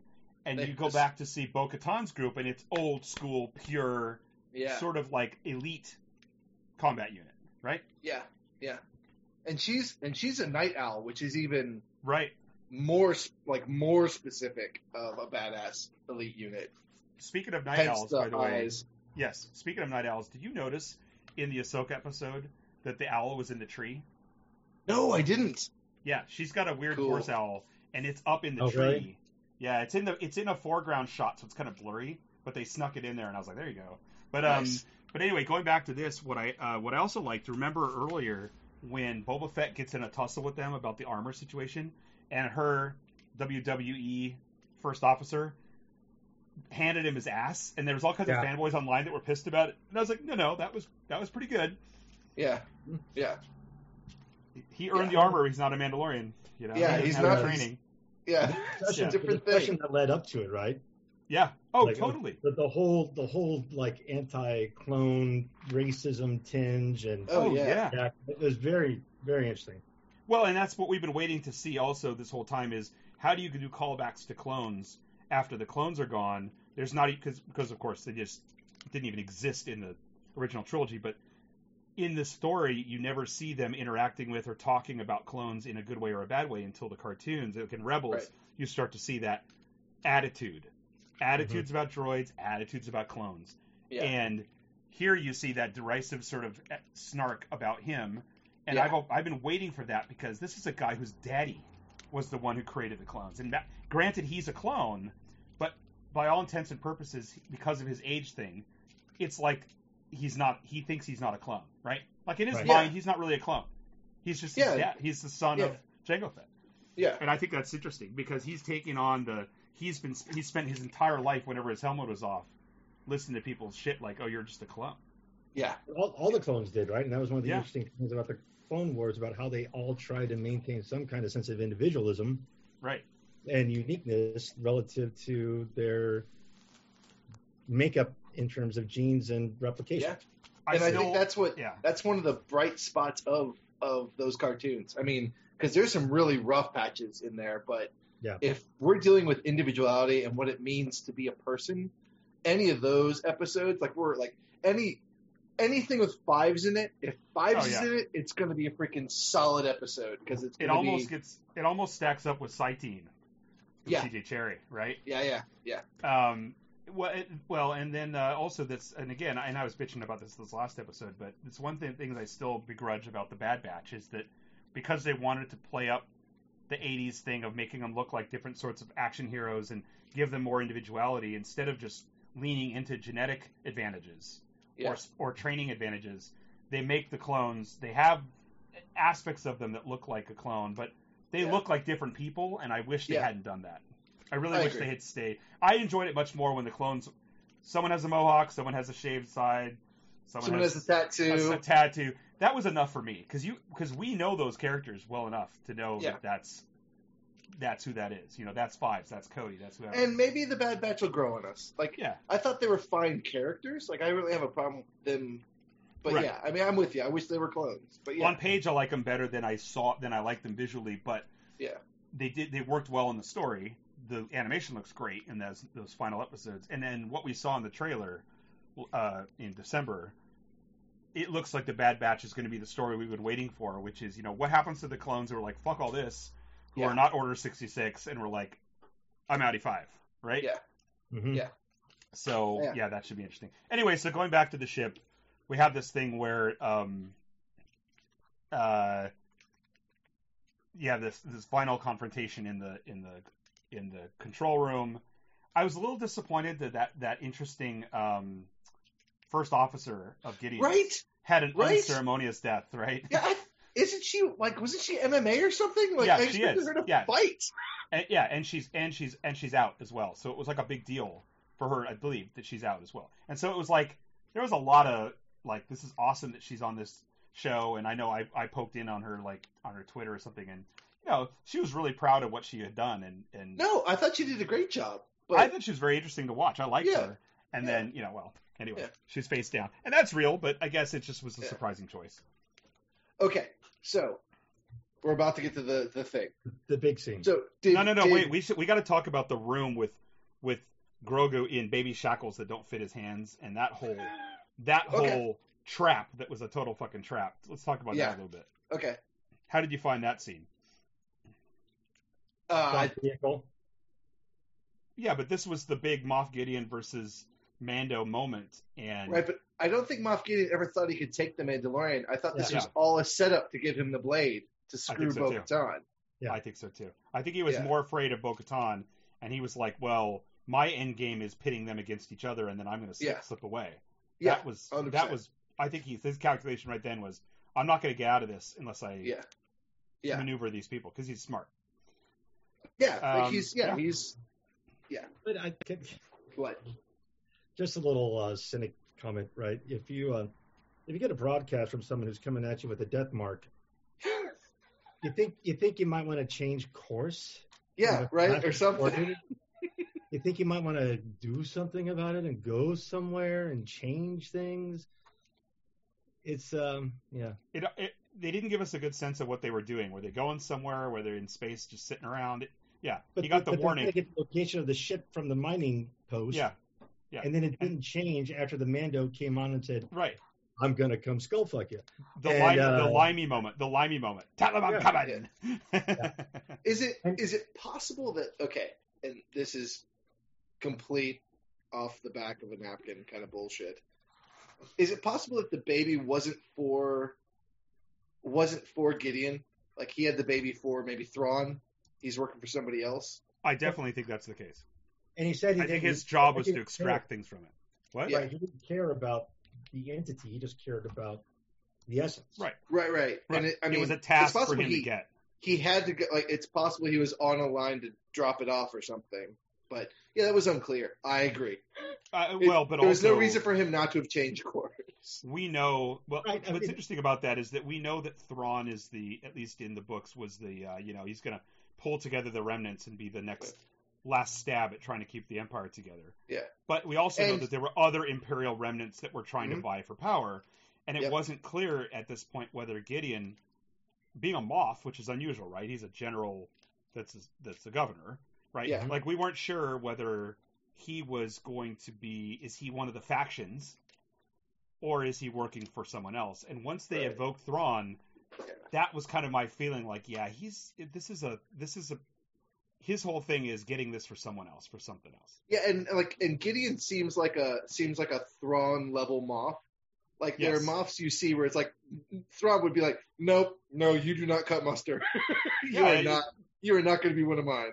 I'm not done with the books, the Thrawn books, but just based on what I have read, not reading the old stuff, but the continuity books, and seeing how he was portrayed in Rebels, he has no tolerance for the I don't know, like the bottom feeders and the unscrupulous ones that are just out to hurt people, and all of the career Imperials and all this. Yeah. He values the intelligent ones, and he values people for whether they can be useful to him. And sometimes that is a dumbass. Yeah. But he never gives that dumbass the feeling that dumbass has some position with him. Right. Right. So yeah, I mean, it tracks. But all that said, you don't put a capital asset that the Mandalorians are going to try and take. Yes. To fight you. You don't put, all these things in play and just say, okay. So I'm addressing the point. Yeah, I know what you mean. Maybe this is part of the master strategy, that this was always supposed to happen, that the Mando was supposed to get the Darksaber, and it was supposed to seed discontent.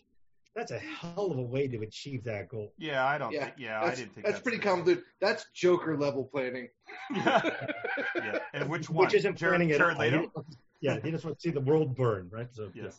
Yeah, I don't know. I think it was, to me, it was more a bit the limitations of the style of genre storytelling that they were doing. In that sense, it was, the ship was the governor in the compound, and all of his armed guards are, his band of mercenaries that he's paid to keep the ranch safe, and the governor in the southwest somewhere, and they know that they're coming at dawn for him, right. and they're just kind of holding out and waiting to see. He's got a lot of hired guns, which is their dark troopers, and you think, well, let's see if we can hold them off. So hubris is a common character flaw. That's true. Absolutely true. That is also true. But a lot of people, as soon as this, Grogu being sucked of nutrients and whatever the fuck else, when we saw him attached to the little table, and that weird Kaminoan scientist was working on him, the immediate pull that everyone did was, well, this is how they're going to get to it's all part of the Palpatine cloning rejuvenation project, and that's how we're going to get there. And I'm hoping it's not. I really hope it goes a different direction than that. Well, I'm just glad they didn't go down the rabbit hole and go to midi-chlorians again. Oh my God, give them time. Well, anyway, they said M level. They said M level. They did say M levels. 100% they did. And I was like, well, that's one way around it. So when the X-Wing arrives and they see it zip in, yeah. So did you think it was Luke, did you think it was what it was, or did you think it was the New Republic guys coming back? Okay, so this is a good point. Did you participate in any of the speculation? Because I saw so many guesses on who the Jedi was going to be. And a little bit until the X-Wing came in, I was like, well, that's weird, because the only X-Wing that would be around at this point would be, oh, fuck me, I'm an idiot. But why? Because Luke's dead, right? No, but we've already seen multiple times this season that you have X-Wing Rangers. We've seen two of them. No, I know, twice. but there's no reason for, and the pairs. There was only one. Yeah, but yeah. But we only saw one zip in. And my first reaction was it was those the Republican Ranger guys. And that'd have been cool. But when the speculation, go ahead, Blake. What? That was mine too. I thought it was the same folks that bailed the Mando out earlier. And I thought it was going to be a bad scene. Yeah, I had actually no idea what was going on until Dark Robe walking through the hall. Yep. Green lightsaber. Right. It was his belt buckle for me before the lightsaber popped out. Yeah. That silver belt buckle from fucking Return of the Jedi. I'm like, holy shit, it's Luke. Well, and of course it's Luke. I thought this was going to be a sad story because at the time of this episode, we hadn't yet seen the announcement that they're going to do a whole Republic Rangers type show. Oh. I thought this was going to be that those guys were coming back. They were landing to try to board the ship. Right. And they were going to get taken wrecked. out. And I thought that was going to be kind of sad. Yeah. At the time, they were talking about a Jedi that was going to be the one Jedi. There's not many left, and someone is going to train you, whatever else. Yeah. I thought this was going to be a lead into another Clone Wars character that wasn't seen again. I thought it was going to be a stumpy Mace Windu or something like that. Okay, so I heard lots of Mace Windus. I assumed we were getting Ahsoka. I thought it was going to be Ezra. Yeah. Well, I was so glad they didn't do that. Because agreed. They did not earn it. They would not have had the payoff by any stretch. Everyone's like, who the fuck is this guy? So, yeah, 100%. I think that the Ahsoka series is a great way to bring Ezra in. And you could see this whole sequence with Ezra coming. It would have been fine, but it wouldn't have had the impact that the Luke reveal had for people. Luke was perfect. Mace would have been fun. It could have been Wedge. It could have been Wedge. Wedge would have been cool. Wedge would have been awesome, in fact. He would have also horribly died. Yeah. to the 40 some odd death troopers. You know, the other thing is with along the lines of Wedge, along the lines of the Republic Rangers show, I'm hoping that we're going to see the younger, what's his name? That's the the son of, the pilot that ends in the books, in Aftermath books, that he ends up dying in Skywalker, but he's the kid in the Aftermath books that has a battle droid that he reprogrammed, and then his mom comes and finds him. I forget his name. I want to call him Snapper or something, but anyway, the point is, it's played by the guy from Heroes, right? Right. I wanted him to be. I want him to be in the Republic Rangers show. Like, I want that to be some of those characters, but I don't know if we'll get that. Anyway, so did you buy the effects of this? Did you buy the presentation? Were you able to get your head out of staring at his face? I am. So I've been slowly watching this progress because, like, I thought when it came out, I thought the Tron effect was like pretty good. Like, I thought you're getting there. Like, I'm feeling you're getting there, and I thought this was another step forward. Marvel did well with Tony Stark, for example, and some of their other. Yep. Ant-Man and Wasp was like almost perfect, right? Yeah. But Star Wars hasn't done as well. Leia, the younger Leia in Rogue One was still a bit off, but looked okay. It looked okay. Cartoonish. Like, in this, it's a little too glossy still. Tarkin looked good.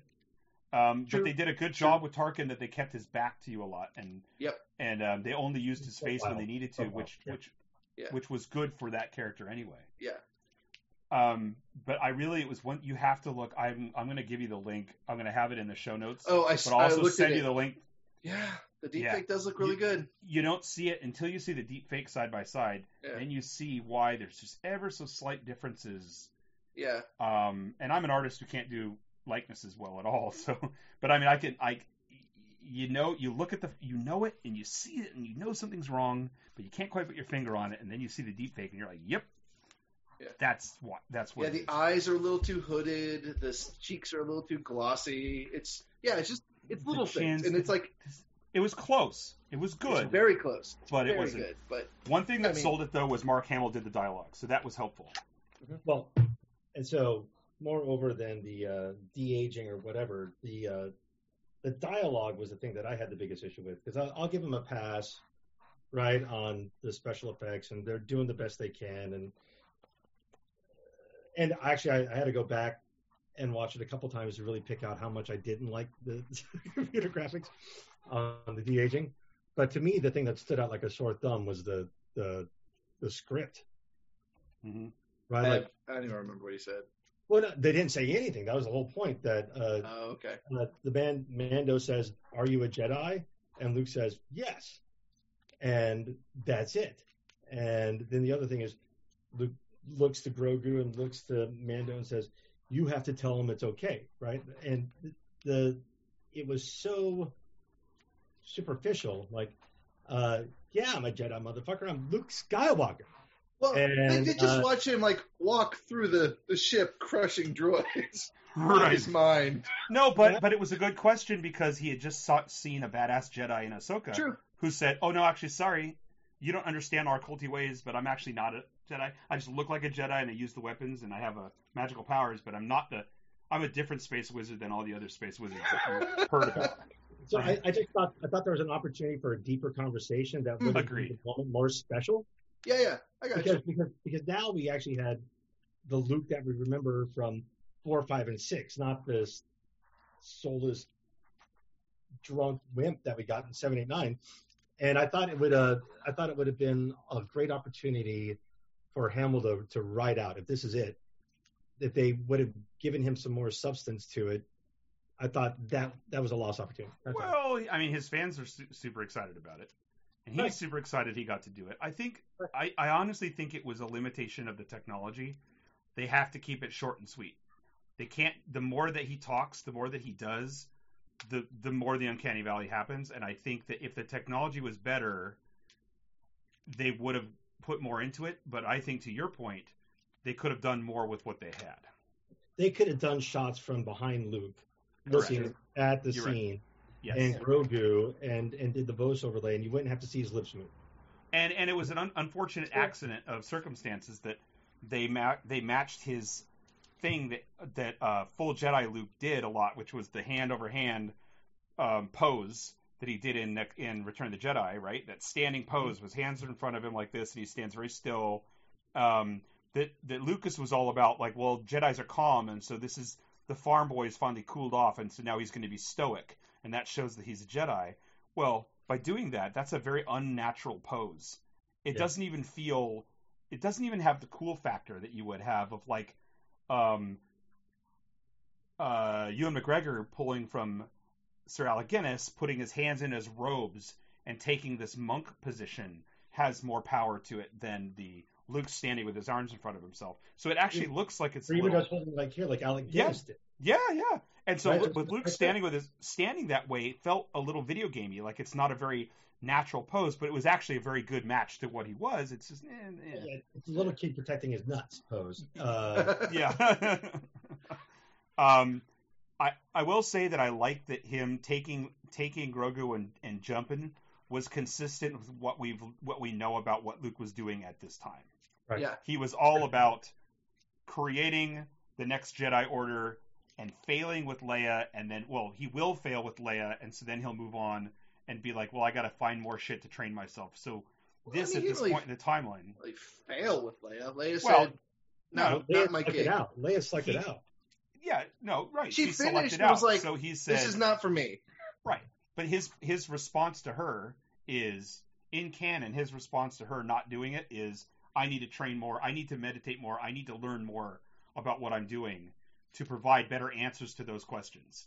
That's fair. When she says, I'm scared of what I see in my vision, he didn't have an answer to it. I mean, and I think that, the big elephant in the room, of course, in this whole series is all the things we see none of it later on in the sequels. Yeah, so which barbecue did Grogu go on, right? Right, we know that everything that we're seeing, in theory, we see, it's all not on screen. So you have that certain challenge that you're telling stories, just like Cassian Andor will be, right? Yeah. You know the end, and now you're telling the story from before that. But it's particularly difficult because we know that Luke's Jedi training facility, whatever, gets taken out by Kylo Ren. So there's a strong suggestion that he's got another, Order 66 situation going to happen to poor baby Grogu coming up.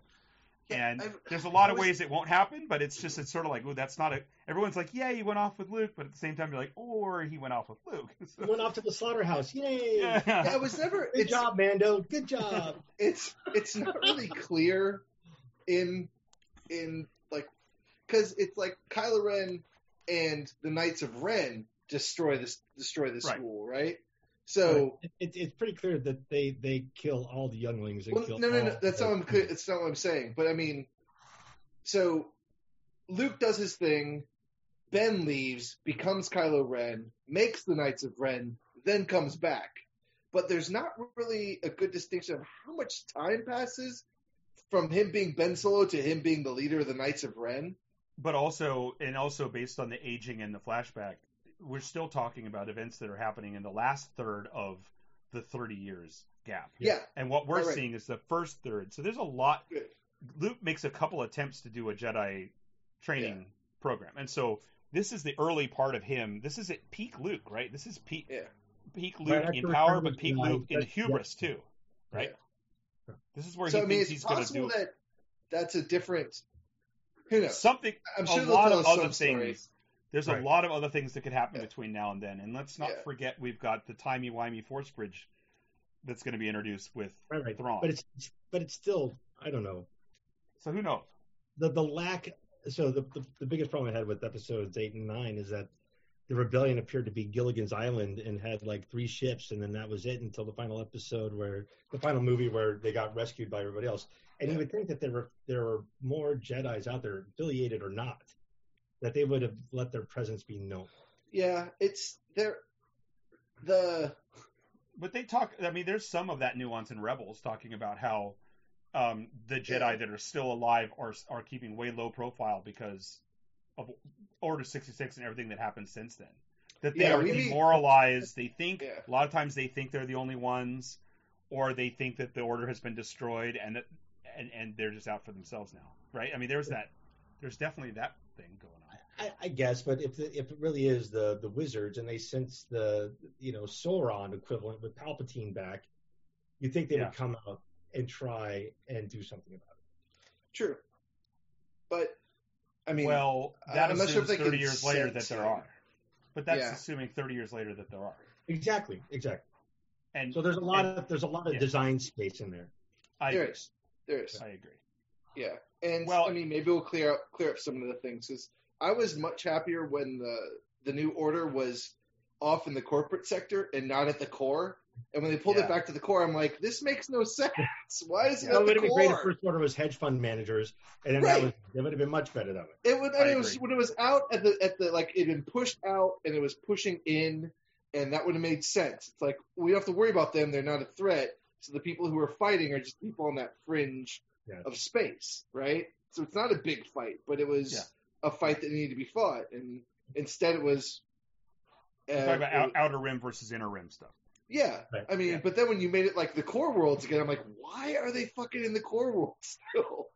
Well, by the end of the sequels, you could just take out multiple core worlds at one time with single multi-quad lasers out of Aqua Teen Hunger Force. It's easy. I don't want to talk about J.J. Abrams' lack of understanding of how space works. You see in every space movie J.J. Abrams makes, it's like, dude, that's not how space works. You know what? You know what would be really great? Even more impressive than a Death Star and then a 3/4 Death Star, we'll make a planet star. And then that'll be awesome. And then when that blows up, we'll have 10,000 starships that were all there, like millions of starships. That'll be great. The scale fail on the final planet in the Skywalker movie was the part where both times I saw that movie, I was just like, no. And what were all those people doing in the swamp, manning the crew of those ships, just going through, painting the deck over and over again for 30 years, right? Okay, but going back to this, I will say this. And you see the bolts going through the universe to the planets, and you're like, oh, yeah, that's going to blow that fucking planet up. Yeah. Oh, my God, it was just like, dude, that's not how space works. So, I'm looking forward to casting Andor, not just because I love the Rogue One characters in that, and this general period, but much as what I really liked about Rebels was seeing the slow accumulation of Imperial power. It's the tightening of the transition from the fall of the Republic to full tilt Empire. And I like all of them, that gap point. I think that's a really fun place for the story to go. Yeah. And what we've seen in the comics and in some other stuff, and what I'm really hoping we see in this, in Cassian Andor or in other projects, I really hope we get the Inquisitors. I really hope we get the hunt. And I'm hoping that that's what the Obi-Wan series is going to have some of, is the hunt for Jedi, because that whole idea of Palpatine telling Vader to create a Force-sensitive squad of assassins to go out and find the Jedi for him is incredibly cool to me. And I think it would be so much fun to see the chasing of various Jedi that you were just talking about, running them down and killing them, and that whole process. We know there's at least 14, right? Because there's fifth brother and ninth sister. Right. So, I mean, if they separate sisters and brothers, we know there's at least that many. Yes, I like your math. You're right. So anyway, I think I hope we're going to see some of that too. But anyway, one other thing about the Ahsoka episode I forgot to mention before. I'm having a little bit of trouble with the timing in the chronology in terms of ages, because Ahsoka granted she was a teenager when she was a Padawan for Anakin. Mm-hmm. And granted that we don't know how Togruta's age, but doesn't it seem like she should be much older if she's dealing with Luke at the age he is? Because we're dealing with something now that's 30 years after she ran off. She RUNNOFT at the end of the Clone Wars. She should be 10 years younger than Vader, so she should be in her 40s. Provided she has a lifespan. Right. Provided she ages like the rest of the humans in that universe. Yeah. So 40ish. Yoda looks like so I guess she's okay. Yeah, he was 600, right? Yeah, I think part of the problem is that Mark Hamill, as he started to age, he ages fast, and then he got scarred, and then he ages faster. Yeah. So, but the problem is that Return of the Jedi or post Return of the Jedi Luke looks like he's in his 30s. Yeah, and he should be the same age that Anakin was during the Clone Wars.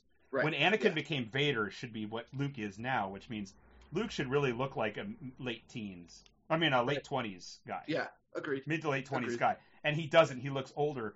Right now, it looks like if you were to put Luke Skywalker, Mark Hamill, CGI Luke Skywalker next to Ahsoka, they'll look like they're the same age. And part of that is Rosario Dawson's youthful kind of, I don't know, her skin regimen, I don't know. But also the fact that Mark Hamill looks the way he does. Or CGI one does. It just bothers me. Something about it bothers me. I don't know. Willing suspension of disbelief, my friend. Okay. If it gets us Rosario Dawson as Ahsoka, we'll take it. Right?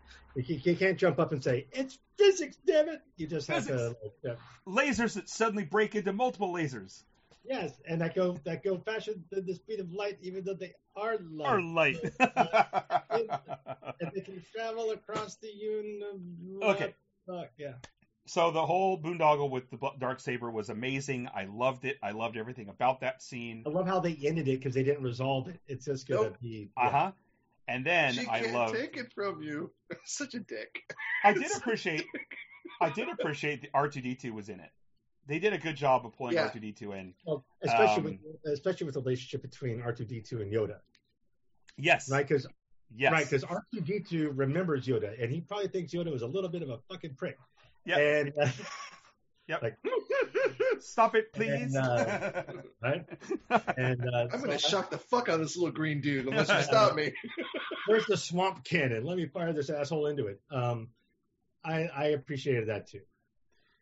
I still come back. I think we really had a lost opportunity to give Skywalker some more substance and really make it a memorable moment. R2's being a dick. No, R2's being a dick on Dagobah. Yep. R2 knows fucking Yoda. Yep. R2's known Yoda for like 40 years. I know. He's just totally playing up the freaking, check out, let's fuck with the kid. It's like, don't be a dick. No, wait. No, but just when I thought I was done with these assholes. Sure. Yeah. Don't hook up with a fucking Skywalker again. That's your fault. It's another gremlin on the plane wing, you know. Yeah. Judge me by my shoes. Judge me by your size, do you? Yeah. Running with a backpack. Carrying on like a backpack while you run. Yeah, with the salted nut hole. Yes. I always saw it as a Babe Ruth. Have you seen the bad lip reading Yoda song? Oh, it's amazing. That's what I was referencing. Yeah, what I was referencing. Yeah. Oh my god. They did that. They showed my daughter loves that song. My daughter loves that song. I still watch it. And they showed it in the theater for the launch of the Alamo Drafthouse for Force Awakens. So when Alamo Drafthouse in San Francisco opened, their grand opening was to release Force Awakens. And when you walk in there and you get the whole sit down and have a menu and it's adults and all that whole experience, as wonderful as that was already, they do a 30-minute pre-show of curated content that was like the Dancing Stormtroopers on YouTube. It was Mattel and Kenner commercials of Star Wars stuff that you remember. There was bits and pieces of like the Droids cartoon. And then they had that, and I had never seen that before, and I lost my shit. I think my wife and I probably could have stroked out laughing so hard at that. And I've watched it probably 33,000 times. So funny. That's a lot. There's little baby logs underneath. Okay, so we get this epilogue. For you. Yes, please. There's an epilogue, which is kind of a fun little setup for the next series, which is a raid on Jabba's palace. And of course, to me the fun part was that Bib Fortuna is still alive and has gotten really kind of. He jobbed it up easy. He jobbed up good, didn't he? He did. He's hitting the space cheese pretty well, but like that. I think he stores it in the appendage. And I think he does. Yeah, so that was pretty great. Those are actually dispensers. Great. No one knows this, but if you stroke them, cheese whiz. Yes. Give Rian Johnson another movie. I'm out. Thanks out. So I love. I mean, it was a great little thing. And when he sits down on the throne and she leans in next to him and all this other stuff, it was straight up heavy metal, right? Oh yeah. Like, all it needed was like Blue Oyster Cult, and it would have just been like the perfect thing. All it needed was a Ralph Bakshi cartoon overlay. Oh yeah. At the end of the drawings, that would have been perfect. Yes. That would have been pretty awesome. So it does seem to establish a tone and a concept for what the Boba Fett series is going to be, the Book of Boba Fett. I think that'll be fun. I'm not sure if this is canon or not, but the dots on the side of his helmet have changed color from gold to red, and apparently gold was revenge, and red is honoring the past. So, I mean, I'm not sure if that's canon. I thought that what happened. Are you saying in that scene? Because I know when Boba repaints his armor, he changes the color. I thought what happened was that he added a dot at the back. They used to be gold. Okay. All right. I really can't believe we're having this conversation. Yes, you can. No time on the beach takes you away. Okay, look at that. Yeah. You know what? If you divide by the cube of the radius and divide by pi, you end up with. I know. But it was just, I thought it was a cool thing that they actually, if they are that deep into it and they're saying, we're going to do this thing, production-wise. Well, what if Timothy Oliphant was just pimping his ride up and just painting the armor willy-nilly? That'd be cool. No, this is the repaint, right? This is the mid. Yeah, this is the Boba Fett repaint. Yeah. So how do you feel about that repaint? Did we talk about that before? I thought the repaint looked fucking sweet. Yeah. Doesn't it remind you of like it's like gosh, what? There's something about it. It reminds me of the painting a mecha would have right before it goes into battle and looks like what it's going to look like. Like the color is so dark and saturated that you're like, oh, that's not a color that would ever last, right? That green is thick. Yeah, it's a really interesting color. Yeah. Okay. Anyway. All right. So, Mandalorian. So, Blake, I think you have some good points about some missed opportunities at the end there, but I also feel like, okay, yes. No, I was just going to say that those comments aside, it was fucking awesome. It really was, and also they painted themselves into a corner that we've seen on movies and other shows where it's like, what do you do next? Marvel, Netflix had this problem. They built themselves up, and then it's like, well, what do you do now? When they introduced Boba Fett, and then when they got to this point, when they said they led us to this end point, they needed a money moment. And I frankly think it's just fascinating that given the power of this franchise and the players in it, the characters that are in it, they use Luke in the Mandalorian TV series. Yeah. Not another Luke movie, not a big reveal. They tried Han Solo in a movie, and it was... It was a very good movie that got a bad rap. Thank you. My problem is, my thought is, it was amazing to me that they took their money character from the original trilogy and they put him in the TV show. And I was like, that shows how much they take this as seriously as anything else. I was amazed that they're able to keep it secret. Yeah. Me too. 100%. 100%. Like, no one spilled that? Impressive. I mean, very. Can you imagine the chills on set? If I was there, I mean, the first time Mark Hamill showed up, they'd be like, "Shit just got real." So, you made a comment earlier about the sequel movies, And we all have some bitter taste in our mouth about the last film, but you talked about Luke as being a bitter, whiny alcoholic or something that you said. Did you not enjoy that version as the final arc for him? Because I actually thought the Last Jedi side of him, I thought the Last Jedi Luke stuff was perfect. I was totally on board with that. I was not as much as you. I liked someone said, "Wait, Jedi get beat and they don't all run off and become a hermit in the middle of nowhere?" Because that's all the Jedi I've ever seen. That's right. I don't know. I thought, yeah. I guess I just remember the Luke Skywalker for 4, 5, 6. That was never give up. Yeah. Right? And I just don't see him having the same character flaws as Anakin or Obi-Wan, because that was the whole point. Or Yoda. Right. Well, Yoda. Yeah, but the Luke from 4, 5, and 6 didn't raise a Padawan who in turn kills everybody and throws it in his face. And Yoda then has did. the guilt. Yoda and then did. has, yes, he did. Well, Obi-Wan did too. Yeah. Yeah, All 3 hermits. I'm gonna walk that back, actually. Yeah. Hermits drinking out in the swamp or the desert. Living Actually, out wait a minute. The difference is that Luke admits in the third look back of that scene that he had a little twitchy lightsabery moment there too. That Kylo Ren wasn't unjustified in being scared. No, so maybe that's the difference. But that's the whole point, right? I just don't, especially with Leia still there, especially with Han still there, especially with the entire crew there. I mean, you never met Yoda's crew, right? You don't meet Obi-Wan's crew other than what he destroyed. And it just didn't make sense from the character to me that would be the response.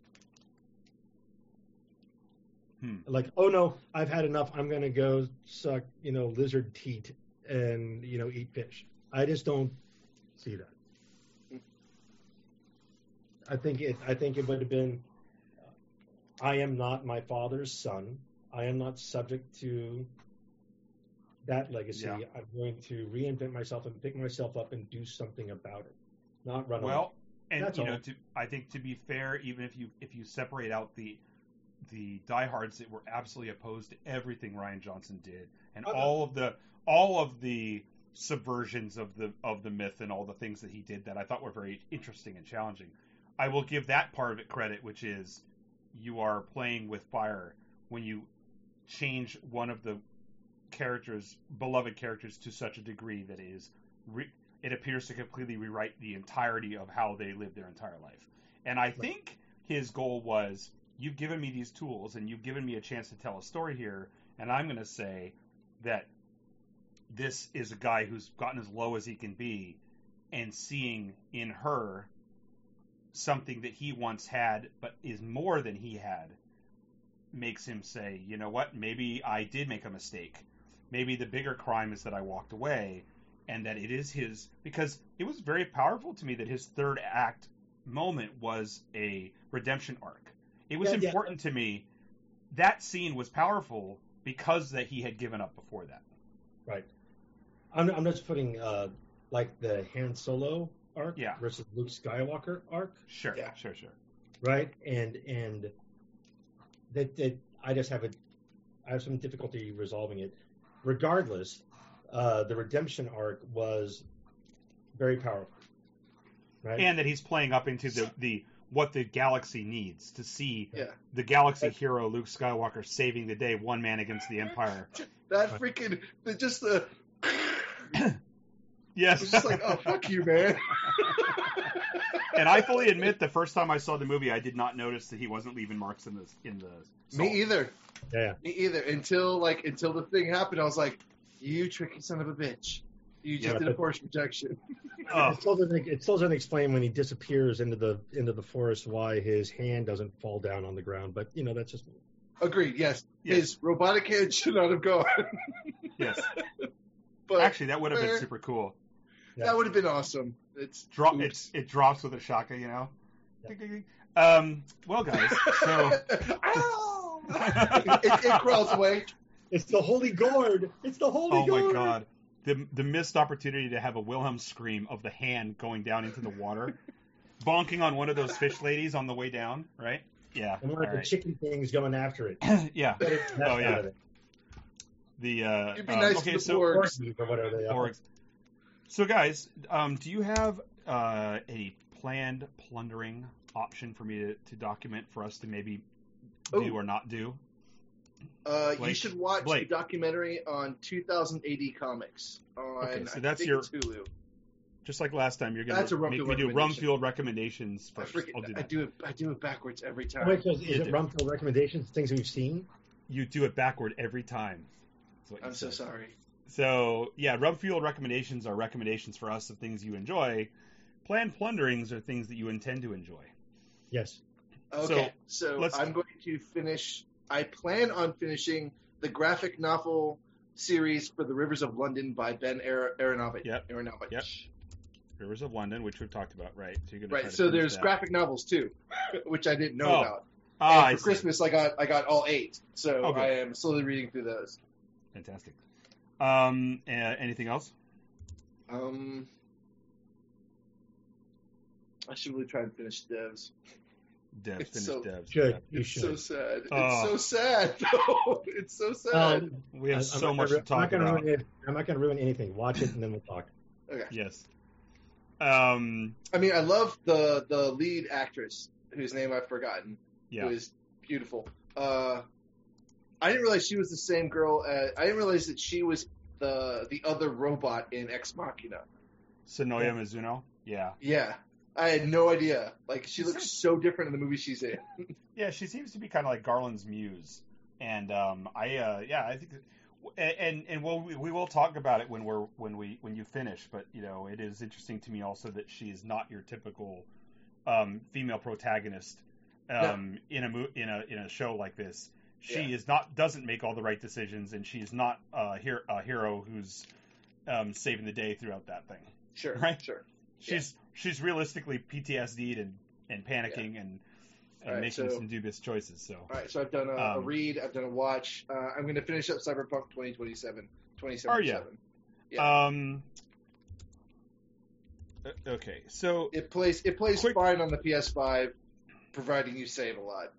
So interesting you say that. So I did crack mine, even though I saw that they were imploding and whatever. But I decided to crack it, and I spent all the time to download the material and actually played. And I only played one night's worth, right? So I'm still in the intro of it. Yeah. Getting all my crap taken away from me, and going out on the street and all this. But I'm hampered by my artifacts, the graphics problem that I'm having. Right. I'm still enjoying the fact that. What's that? Oh no, that's Cyberpunk, right? What's the game that has the characters with the dongles? Ghost of Tsushima? No, you sent me the blurb that it's some big game that Keanu Reeves is associated with, and they put them on the shelves because of the glitches, right? Yeah, that's the one. That's Cyberpunk 2077. Yeah. So, I haven't gotten into so the only things that I've seen go wrong so far is that I had a moment where I couldn't move, and there was a moment where it just went black, and then I had to start over. I'm pretty sure from a software engineering standpoint, those are both ungood. They're very ungood. I've actually had evenings where I just laid in bed and read the Reddit threads of people talking about collecting all of the stories of their terrible bugs and crashes. It's probably one of the very productive and cathartic. It could be one of the least playable releases ever in in video game history. And given the 12 years that went into it and the rush towards the end, it is just amazing that it flamed out the way it did. That said, it's pretty sad. My first time playing it, I was perfectly fine with it. It's still Cyberpunk, and I was still I'm still gonna fucking go, Gibson the shit out of this. I just as always, I just don't have any time to play, so I haven't had a chance to go back to it. But it's fine. It's an open world game. If you like open world games, you'll probably like it. When they fix some of the worst bugs, it'll be better to play. Driving is stupid. Don't do it unless you have to. Right. It's the physics of the cars are garbage. Oh, it's too bad. Yeah. Okay. And Well, what? So what about you, Blake? Which one do you want me to give? Give Plunders. me your planned plundering. Expanse. Nice. Good man. Nice. So have you done any yet? I've done all. Well, okay. So you're current. I'm current. God, I want to talk about that. Let's talk No, about that. So I'm just gonna say, thank God that show moved to Amazon. yes, and I'm so happy that they got a 6th season to wrap it up, and I think it's gonna go beyond 6. I do too. I think they're going to rename it. I think that they're going to recast and rename. I think that I haven't listened to a lot yet, but I think I think Ty Frank is the one who's been doing some podcasting and some interviews with. He's become really a buddy with Wes Chatham. Yeah. I always thought it was Chatham, and he made some comment that suggested that there's a lot of, I don't know. He made some sort of weird little edgy comment that made me think, oh my God, they're going to do it, but they're going to do it as something else. It's a 30-year gap. I don't think they can end at 6. Yeah. So, but I think it's going to be. You don't think that that's going to be? You don't think they're going to rush to the end of the Laconia jump? Because I think 6 is going to be Laconia. Wow, you think so? Yeah, I think this season ends with going through the portal to Laconia. Well, yes, but I think that that's going to be the end of this series. So you think this season will be that, and you think 6 will be okay. Well, but then so you think that they're going to eliminate the 30-year gap? No, I do not. You really think they're going to bother to try to make what's his name who plays Hunky Boy that plays Stephen Strait? What's happening to me? Stephen Strait. You think they're going to put Stephen Strait into like old man makeup? You think they're going to do that? I think there's a touch of gray. I mean, fine. Okay. All right. Well, good. I'm all for it. I like the cast as is. It's spaced 30 years. They may reduce the timeline. They may reduce the timeline to 10 years. I mean, they killed Fred Johnston off. That was just in a way that was like, what? So. Well, wait, what? Sorry. We'll finish the. Sorry, Mike. Blake, that was a no-no. But listen, also, everybody dies, Mike. So I understand this. We're very close to the end of the season, so what we can do is we'll just do a recap of it at that time. We'll do a more good solid episode. Huh? Yeah. It's 10 episode season, so yeah, we're pretty close. Yeah. And then I'm on the Mud Planet, so I just need to watch the Mud Planet season and then after that, I guess. Okay. Well, I rewatched all of Expanse starting over. Yeah. And I was enjoying the fact that it was just as good the second time, if not better. And it just made me pine even more for more of it. And what's happened to me twice is I think that I don't have a new episode, and then I finish for the night. You know, like it's 1 a.m. I'd be like, okay, I better go to bed, and then I look and it says that there's next up, and it's one of the new ones, and I'm like, what? Because it's Wednesday. I have to watch it. Yes. I will say, I've said it before and I'll say it again. The Rocinante's escape from that freaking Martian cruiser is still one of my favorite space things ever made. Like, and you haven't seen anything yet. I know. I have a good buddy that I'm trying to get him onto Expanse, and keeps trying to watch the first episode, but he's doing it wrong. He's not doing it at 10 at night or 10:30. He's doing it like 8, and his wife and kid keep interrupting him. And I'm like, no, this is at 10:30. Really lights off. Yeah. Headphones on. Refreshing beverage, and just dive in, because you cannot be distracted when you're watching the show, right? And I told him the thing about it that I love is that it's so amazing in the first few episodes, and you don't even any idea where it's going to go. But it's amazing about that show and the books. Well, every season. You've read all the books, and then you know. What's that? Unless you've read all the books, and then you kind of have an idea. Yes, but my point is that this is a series that manages to make each season its own really cool thing that's happening. They're not in competition with each other. Big things and smaller things happen, but they all have the same tone of holy shit. It never loses that sense of wonder that they're pulling off what they're pulling off. Right. Well, the stakes are always going up. Yes. Right, and I will say that to me, every season has been better than the prior. I think so too. And this one, speaking to this one, the best one, easily. And referring to Mike's comment about the coolest spaceship shit ever, and going back and rewatching it, I was waiting for it, and they did it, and I was super stoked. There are some amazing things coming about things people do with ships and things that ships do to other ships and whatever. Okay. Something that happened just last night, right? Was it last night or the night before? Last night, Wednesday. Yeah, blew me away. Yeah. So to speak. Like I was like, what did they? Like, I'm not sure where I am. Let me look where I am. No, it's you're on Illis, right? Yeah, I'm on the mud planet where everyone goes blind. Yeah. Yes. I remember telling you this at the time the season came out, that I was a little nervous, even reading the book, thinking about it. But I remember saying that I was afraid this was going to be the Star Trek movie problem, where they're going to put him in outside of Los Angeles somewhere and ride dune buggies around, and I was going to be really irritated. And fortunately, that's not the case. I just love the way you describe it. Like, yeah, it's a mud planet, it's a bog, everybody's got syphilis, it's bad. Yeah, right. It's accurate. Space syphilis, it's the worst. Super. Okay, frontier. so I'm on season 4. Right. So I have to watch 4, 5, and 6. No, 4 and 6 is 5. We're in 5 now. Okay, I have to watch 4 or 5. All right. Yeah. So I was trying to read the books, and then Tom was like, no, season 4 is like book 5 and 6. And I'm like, well, fuck it, I've only read book 5. Because that's the mud planet. Yeah. That's an interesting response.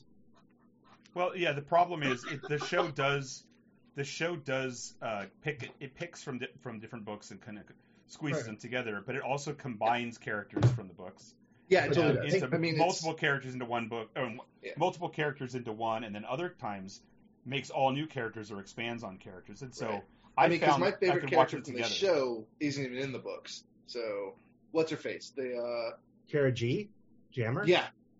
She's in the book. She's in the books? I don't remember her at all. Yeah, no, she's different. She's It's a different set of That's why I don't remember her at all. Yeah. Because the one in the show is she stands out so much. No, she's the girl with the dragon tattoo. She's the girl with the dragon tattoo, space style. Yeah, she is. And Belter cans. And then also when we get into start talking about this season, Blake, I mean, some of the casting choices that they've done for this season are just tripping me out. And they are, as they always do, they're starting to Murtry was great because it just fit. But like with this, like Bull and stuff, it's like I'm wrapping my head around what they've done with Bull because of the casting choice and the fact that they took Bull's exoskeleton and gave it to Drummer. So it's all kinds of confusion about, and I like that. I like that they said a different version because you don't know what you're going to get, you know. So anyway, right. But it's not as convoluted and fucked up as Game of Thrones was. No. Because I don't think it's convoluted at all. I think it's great. They have a template to go to the end of the arc. Absolutely. Right. And so they're not inventing whole cloth. And I have to say, having read the books, what's that? How many Expanse? Because they're done now. Expanse is done with books, right? No. Are you sure? I thought they said there's one more Expanse book and they're done. No, I'd say that's what they said. That's what they said. Okay. There's one more Expanse book and one more Expanse season of the show. Right. Which Blake thinks will be the same thing, and I thought would be two different things. Well, no. But there's a book that comes after season 6, and I think that'll be season 7 or a movie. They're not going to let it die. There's too much money to be made. Yeah. So how many books are there? Like 30. Right now? There are not 30 books. No, if you include the novellas, there's a lot. There might be. No novellas. And books. So there's what, 8? Right? 8. Okay. Maybe. No, I don't know. I can't remember. I think there's 6. Most of mine are all audiobooks, so I don't. That's my problem is I don't have. There's 6 books right now. Okay. But actually, Mike, the novellas and short stories are actually pretty critical. Oh yeah, no. I mean, I'm of course going to read those. I'm just wondering how if I need to. Yeah. Do I need? I like you have to read reading the backstory before I watch the show. That story you have to read. Yes. Well, I was going to say, it's really awesome to me that season 5 is pulling in novella stuff as well. They just have to end the series before Stephen Strait completes his transition to old lady face.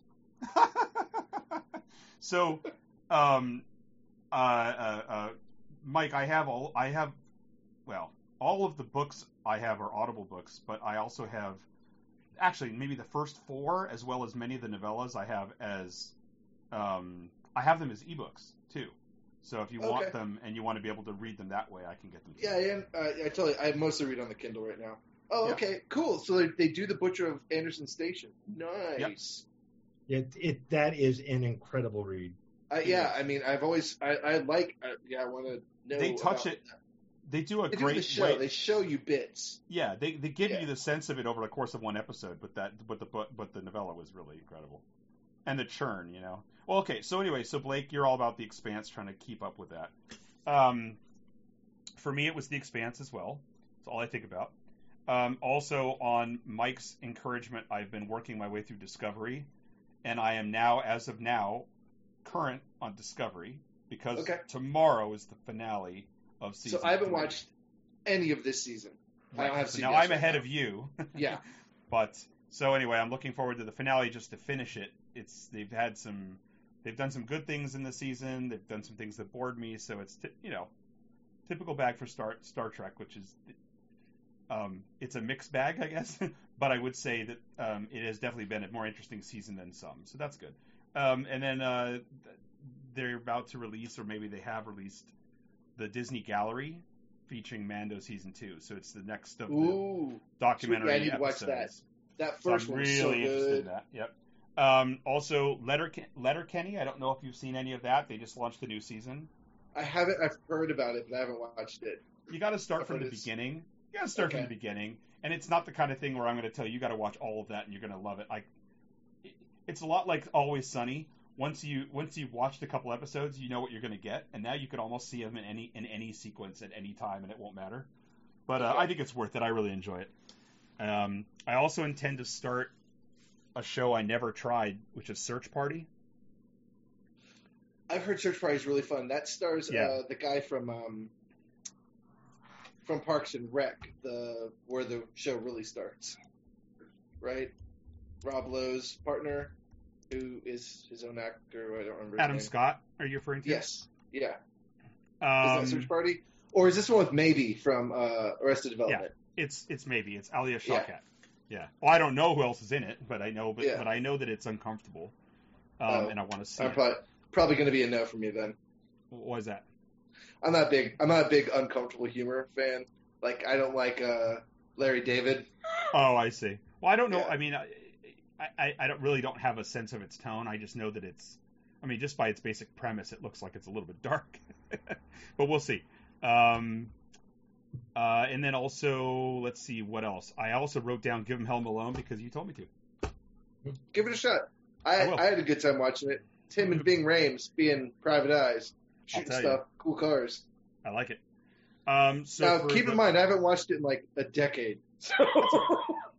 So it's a younger Mike. It's a younger Mike's recommendation. Is Ving Rhames still doing stuff even? I think so. I don't know the last time I even saw him in anything. Well, there's one way to find out. We're not going to do it, though. All right, so Rumfield recommendations. Mike, you said 2080 documentary, right? Oh, yeah, it's really good. It's really good. Where's that? Where did you find that? I believe it's No. I believe it's... You know what? I'll just look it up. It's either Hulu or it's Amazon Prime. Okay. And then, Blake, what do you have? Rumfield recommendation. Mortal. Mortal. Really? Yeah? Yep. It's on Prime. It's a new release. You can rent it. It is a very interesting take on some very old stories. Oh, interesting. I read mixed things about it, but I haven't gotten to it yet. No, okay, so it's on Amazon Prime. It's called Future Shock, the story of 2000 AD. Okay. Shock. Okay. And what's Mortal, you said? Mortal, yep. Why do you like it? Nacho. It touches on a lot of very old themes and very old stories. And just like, what's the movie where the kids find the spaceship and get superpowers? Chronicle? Chronicle. It's a better version of Chronicle. Can't be much worse. Taiwan? Is it Taiwanese? No. No, this is the Norwegian one, right? Norwegian. Sorry. No, it's apparently its initial release was in Taiwan. Who knows why? Okay. All right. Cool. All right. I'll totally give that a look. Yeah. And that is on Prime, Amazon. It's on Prime. Cool. Good. Well, I'm going to add that too. All right. Mortal. For some reason, I thought it was a series, but it's just a film, right? It's just a film. Yeah. All right. For my Rumfield recommendations, of course, I have Expanse, because I'm at the point now where I just want to yell out my window or get on my roof and yell at people, masks on, watch Expanse. You should rethink those options.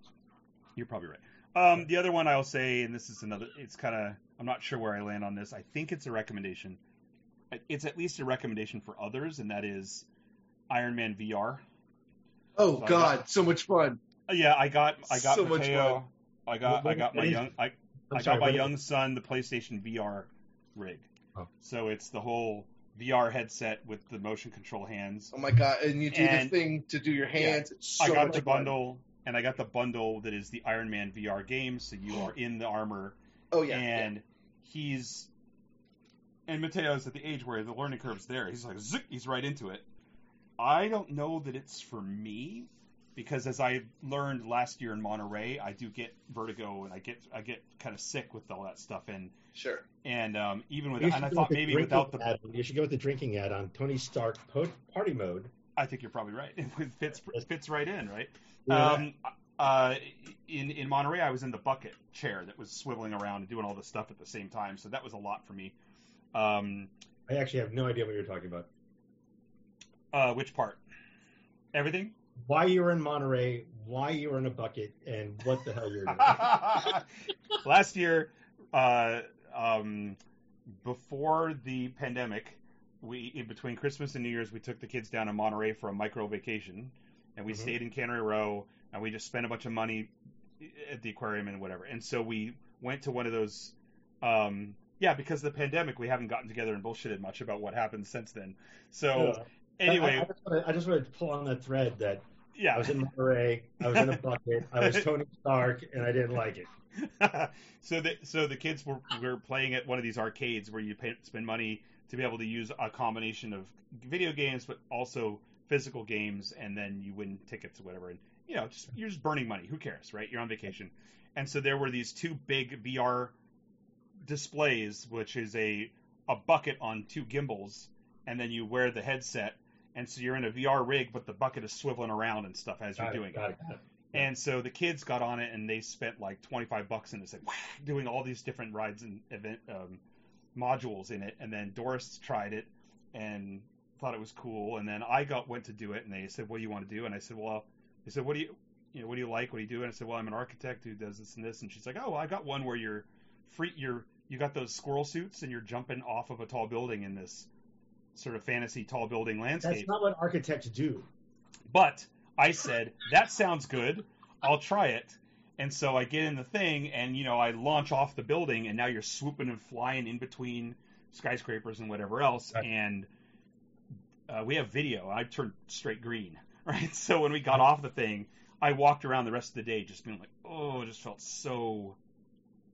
So I know I'm that guy.